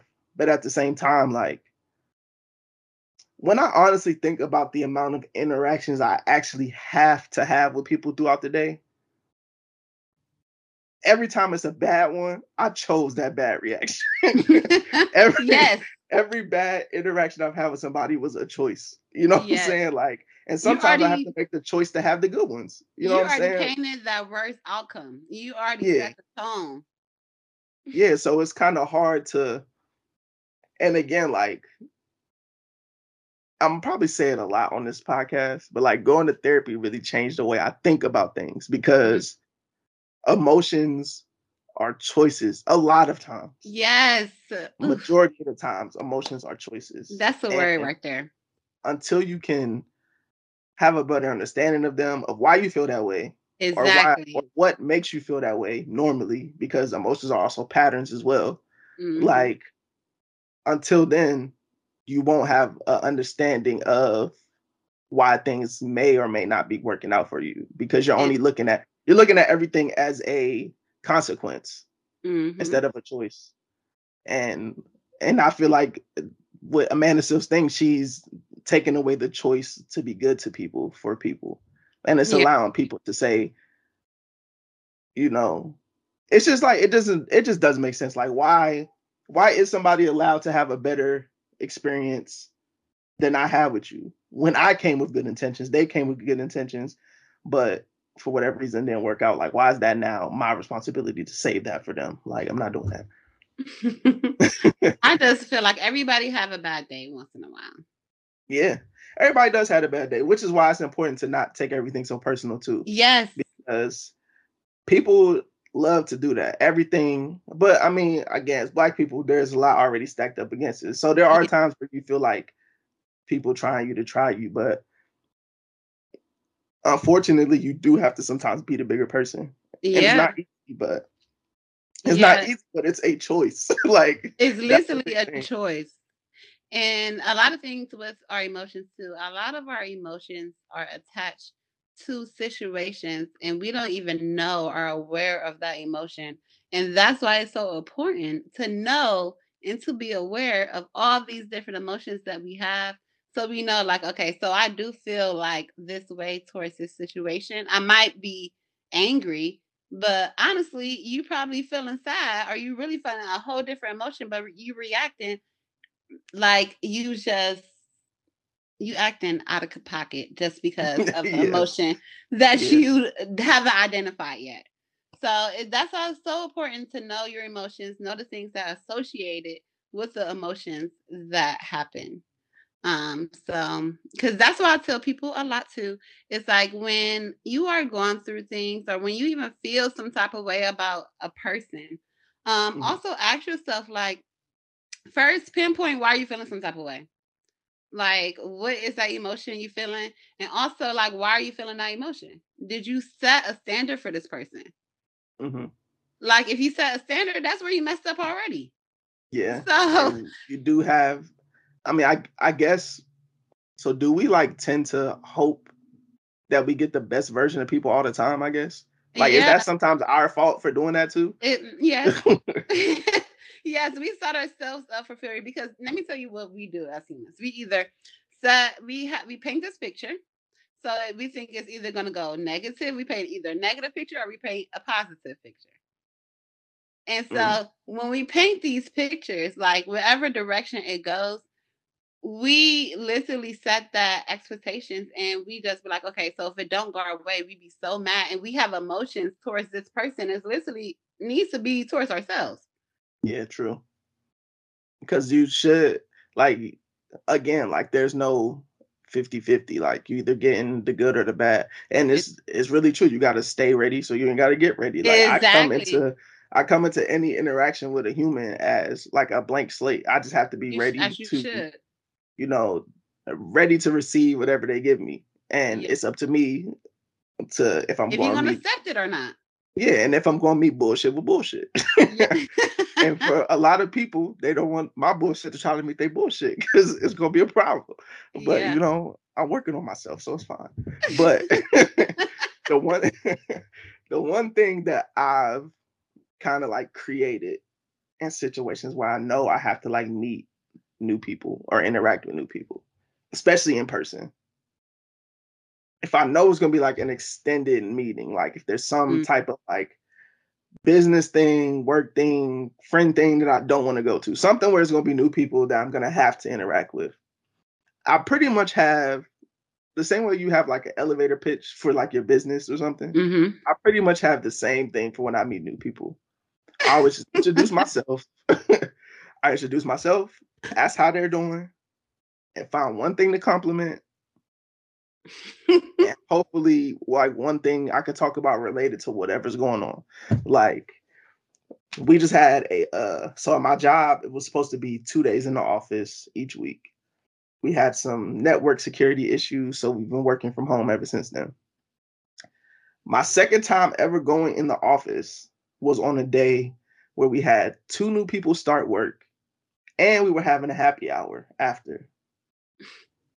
So we get to the happy hour and I'm like, I talk to y'all on the internet every day, but I don't know y'all. You know what I'm saying? And we about to be a happy hour. People gonna be drinking. I gotta watch y'all. You know what I'm saying? Exactly. I don't know what kind of vibes go on in this office. Y'all That's know me another from the topic. office. Professionals So- and happy hour. But keep going. I thought happy hour was an escape from work. I didn't know I took work to a happy hour, but that's a whole nother topic. Exactly. So we there, and that's all I did. Every time and then we have like one of our clients there as well that we work with on a regular. So I only ever see them like once a week on a call for an hour. So now like I'm meeting them. So now it was easy kind of happy hour. You just have a conversation, you introduce somebody, you ask what they drinking. You know what I'm saying? That's simple. But like if I'm like hanging out with like my friends, especially like here, like hanging out with my friends a couple times, it'd be like running to people there that we'll know. Like we'll be walking in like a bar and I'll see them speaking to somebody and I know they're going to introduce me. So I'm like, bet. Just tell this nigga my name. Find something about this nigga's outfit or something that I like. Like, damn, where you get them shoes? Or, oh, I remember when them came out. You know what I'm saying? Just something small to kind of just break the ice and be cordial. Like, I don't do too much or do too little. I just try to stay like. But that's actually a the good conversation. that's a good thing because having a plan is very effective. And that's a plan, honestly. Having a plan is like, and going into things is pretty positive rather than negative because you know how things are going to go. You know, this is how I'm going to do. So when you walk in things and you don't have a plan, like you walk in life and you don't have a plan, you're going to be living in fear. You're going to be very fearful of what exactly about to happen. What am I about to say? Yeah. Like, And everybody think life is just, just vibes. no, it's not, honey. And some of y'all are bad vibes. Like y'all don't know this, but a lot of the bad things that are happening are from choices because you're a bad vibe. But it's okay, Work on Get yourself. some help. Fine. And I guess that's kind of the homework for the week is just, prepare yourself for those interactions. Like, of course, you never know, like, because one thing we didn't touch on, if you're like out and a dude trying to shoot a shot at you, how you come across in those interactions. Because I've seen a lot of interactions, especially like in college. In college, man, majority of the people, college is majority, it's more Black women graduating from college than any other like group of people.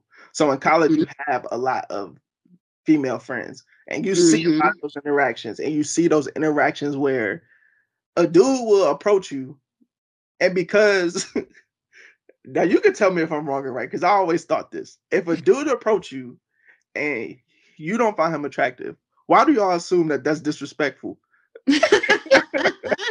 Because every time I see that happens, that's where the altercation happened, where the dude and the girls arguing. Now he called her bitch. Now he getting beat up outside. Like that's always the chain of events because a dude who you don't find attractive wanted to holler at you, and now she took it as disrespect, and now she got to cuss this nigga out. Why you in my face? Why you talking to me? Why you this? Why you that? And now it's an argument. First, that is hilarious. But I think a lot of times, and this is where women, we set, and it's okay, we set certain standards for ourselves.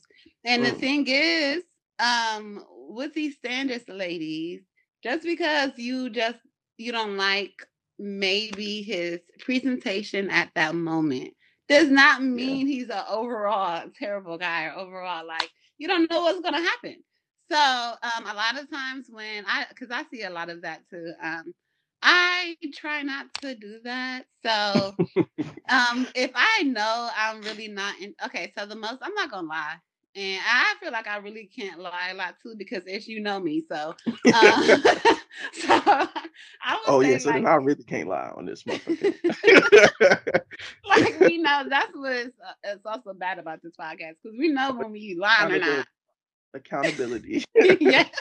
The name for a reason. So the thing is, honestly, if somebody walk up to me and I already know I'm not attracted. I do have a type. So if my type don't walk up to me and they try to talk to me, instantly I'm turned off. But what I'm about to do, because like I said previously, I'm just this friendly person. I'm gonna entertain you.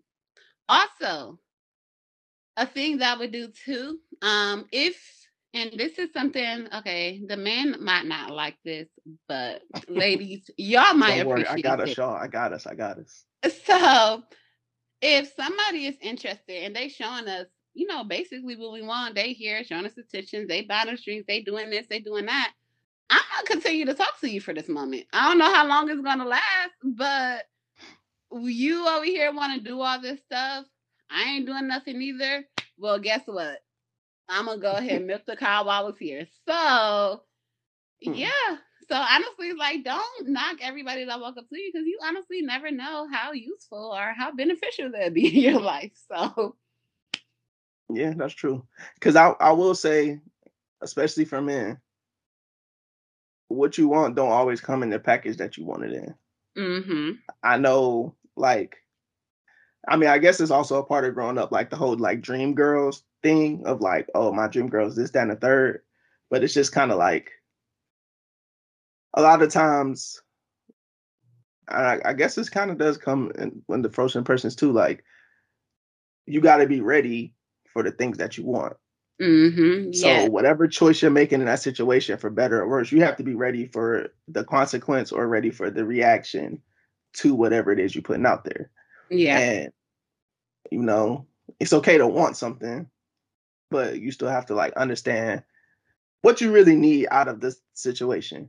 Yeah. Because you might want the dream girl until you see she don't have a bed frame at her house. All right. Now, you know what I'm saying? It's not as desirable because all you really want is company and comfort. But now you only have company because there's no comfort from your mattress being on the floor. But that's it, you just have to pick and choose, like in those interactions, what you're hoping to get out of it. As a man approaching a woman in the bar, if all you want is just a phone number, don't let it turn into an altercation. And like you said, it goes back to just having a plan. I'm going to speak to her because I want this. Exactly. You know what I'm saying? Don't get too far out in what you want, because one thing I learned from therapy, nothing is ever solved from one conversation. Mm-hmm. So don't think you're about to get a million things out of one sentence. But exactly. And that's also what therapy too, because I tell people a lot, is you're not going to change over a day. You're not going to lose weight after one gym session. Shit, I wish. A lot of stuff do not happen instantly, So like, don't act like it is, because it's not. So don't disappoint yourself, setting some expectations. Please, y'all. Very true. Very true. I guess we can wrap this first episode up, Yeah. I'm excited to see where the podcast go. Yeah. Very true, very open. I do like having the conversation with a woman, because talking to niggas, talking to niggas, it do be a good conversation. It does be a good conversation. But a lot of times, it's just having shared experiences. Mm-hmm. It's different. Like I said in the beginning, it's different, the experience that a woman has with certain things versus a man. Because even like the approaching situation, like, you know what I'm saying? You like, this dude approached me. I ain't really that interested, but I'm going to take it for what it is for right now. Till I just decide, okay, this isn't enough for what I want. Yep. And then like, men don't understand that it's like the same thing. But that's really different too, because then the conversation becomes like men are supposed to be giving constantly. And then Oh, you that's a whole discussion. that's a whole episode right there. Yeah, it is. That's a whole episode. But yeah, I think it's good. So to finish out the episode, each week we're gonna finish with the affirmation. So I have one for this episode. All and right. I think it goes great with the first impression thing, because you may not be able to control what people are saying about you, but you can control what people are doing with it. Or what you decide to do with the impression that's out there of you. So the affirmation for this week is: the sun doesn't ask for permission to sign, and neither do I. I feel like my accent just messed that up, so I'm gonna say it again. The sun does not ask for permission to sign, and neither do I. So you need to close it out. Anything? Shout out your socials, your book,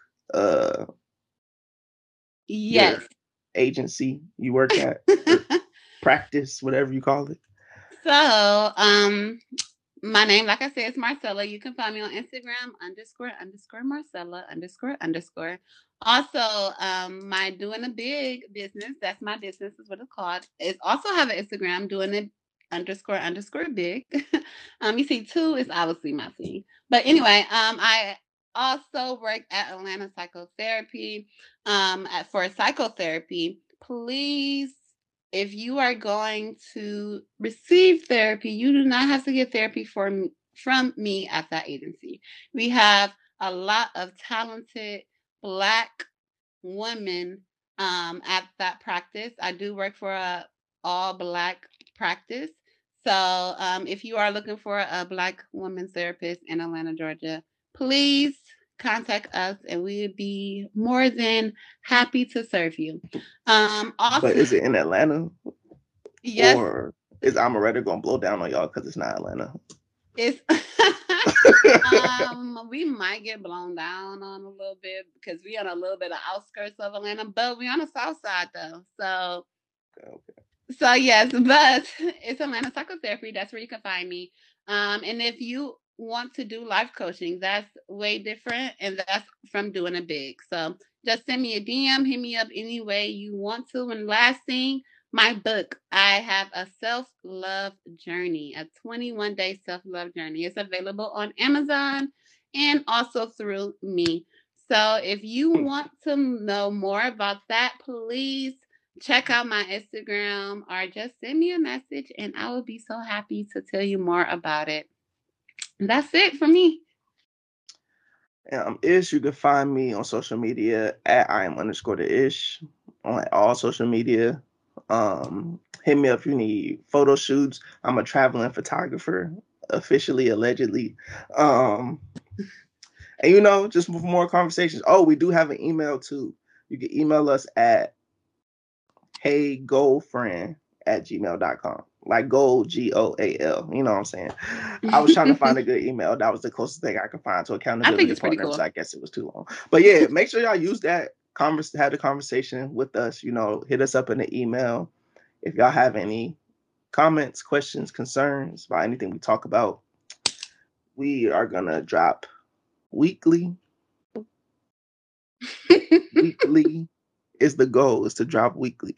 We're looking to give y'all at least 3 episodes a month. Dealing with mental health or discussing mental health can get heavy. So you don't want to do it every week. But maybe even on the last week, maybe as we grow, maybe we can do like a live streams or something and have the conversation with people. Or maybe like the last episode of this month just be like a talking shit episode, just talking. It don't gotta be about nothing special, just talking about what's been going on in life, what's been going on social media, which is like a whole second life. Shit. Talk about if we got drafted to go to the war, because I'm not going. I live too close to DC. I live too close to DC for niggas to be starting war now. Y'all could have started the war when I was living in Ohio. Actually, that wouldn't have been no better because I live next to an Air Force base. So yeah, I'm screwed wherever I'm at. But prepare yourself. Right, basically. But So yeah, that's so it. We'll catch y'all next week. Yes, we like to talk. So please engage with us, talk with us, give us more topics you want to hear from us, because we would love to talk about it. For sure. But bye, we'll catch y'all next week. My bad, you can say bye again. I cut you off. Bye, guys. I was gonna leave it alone.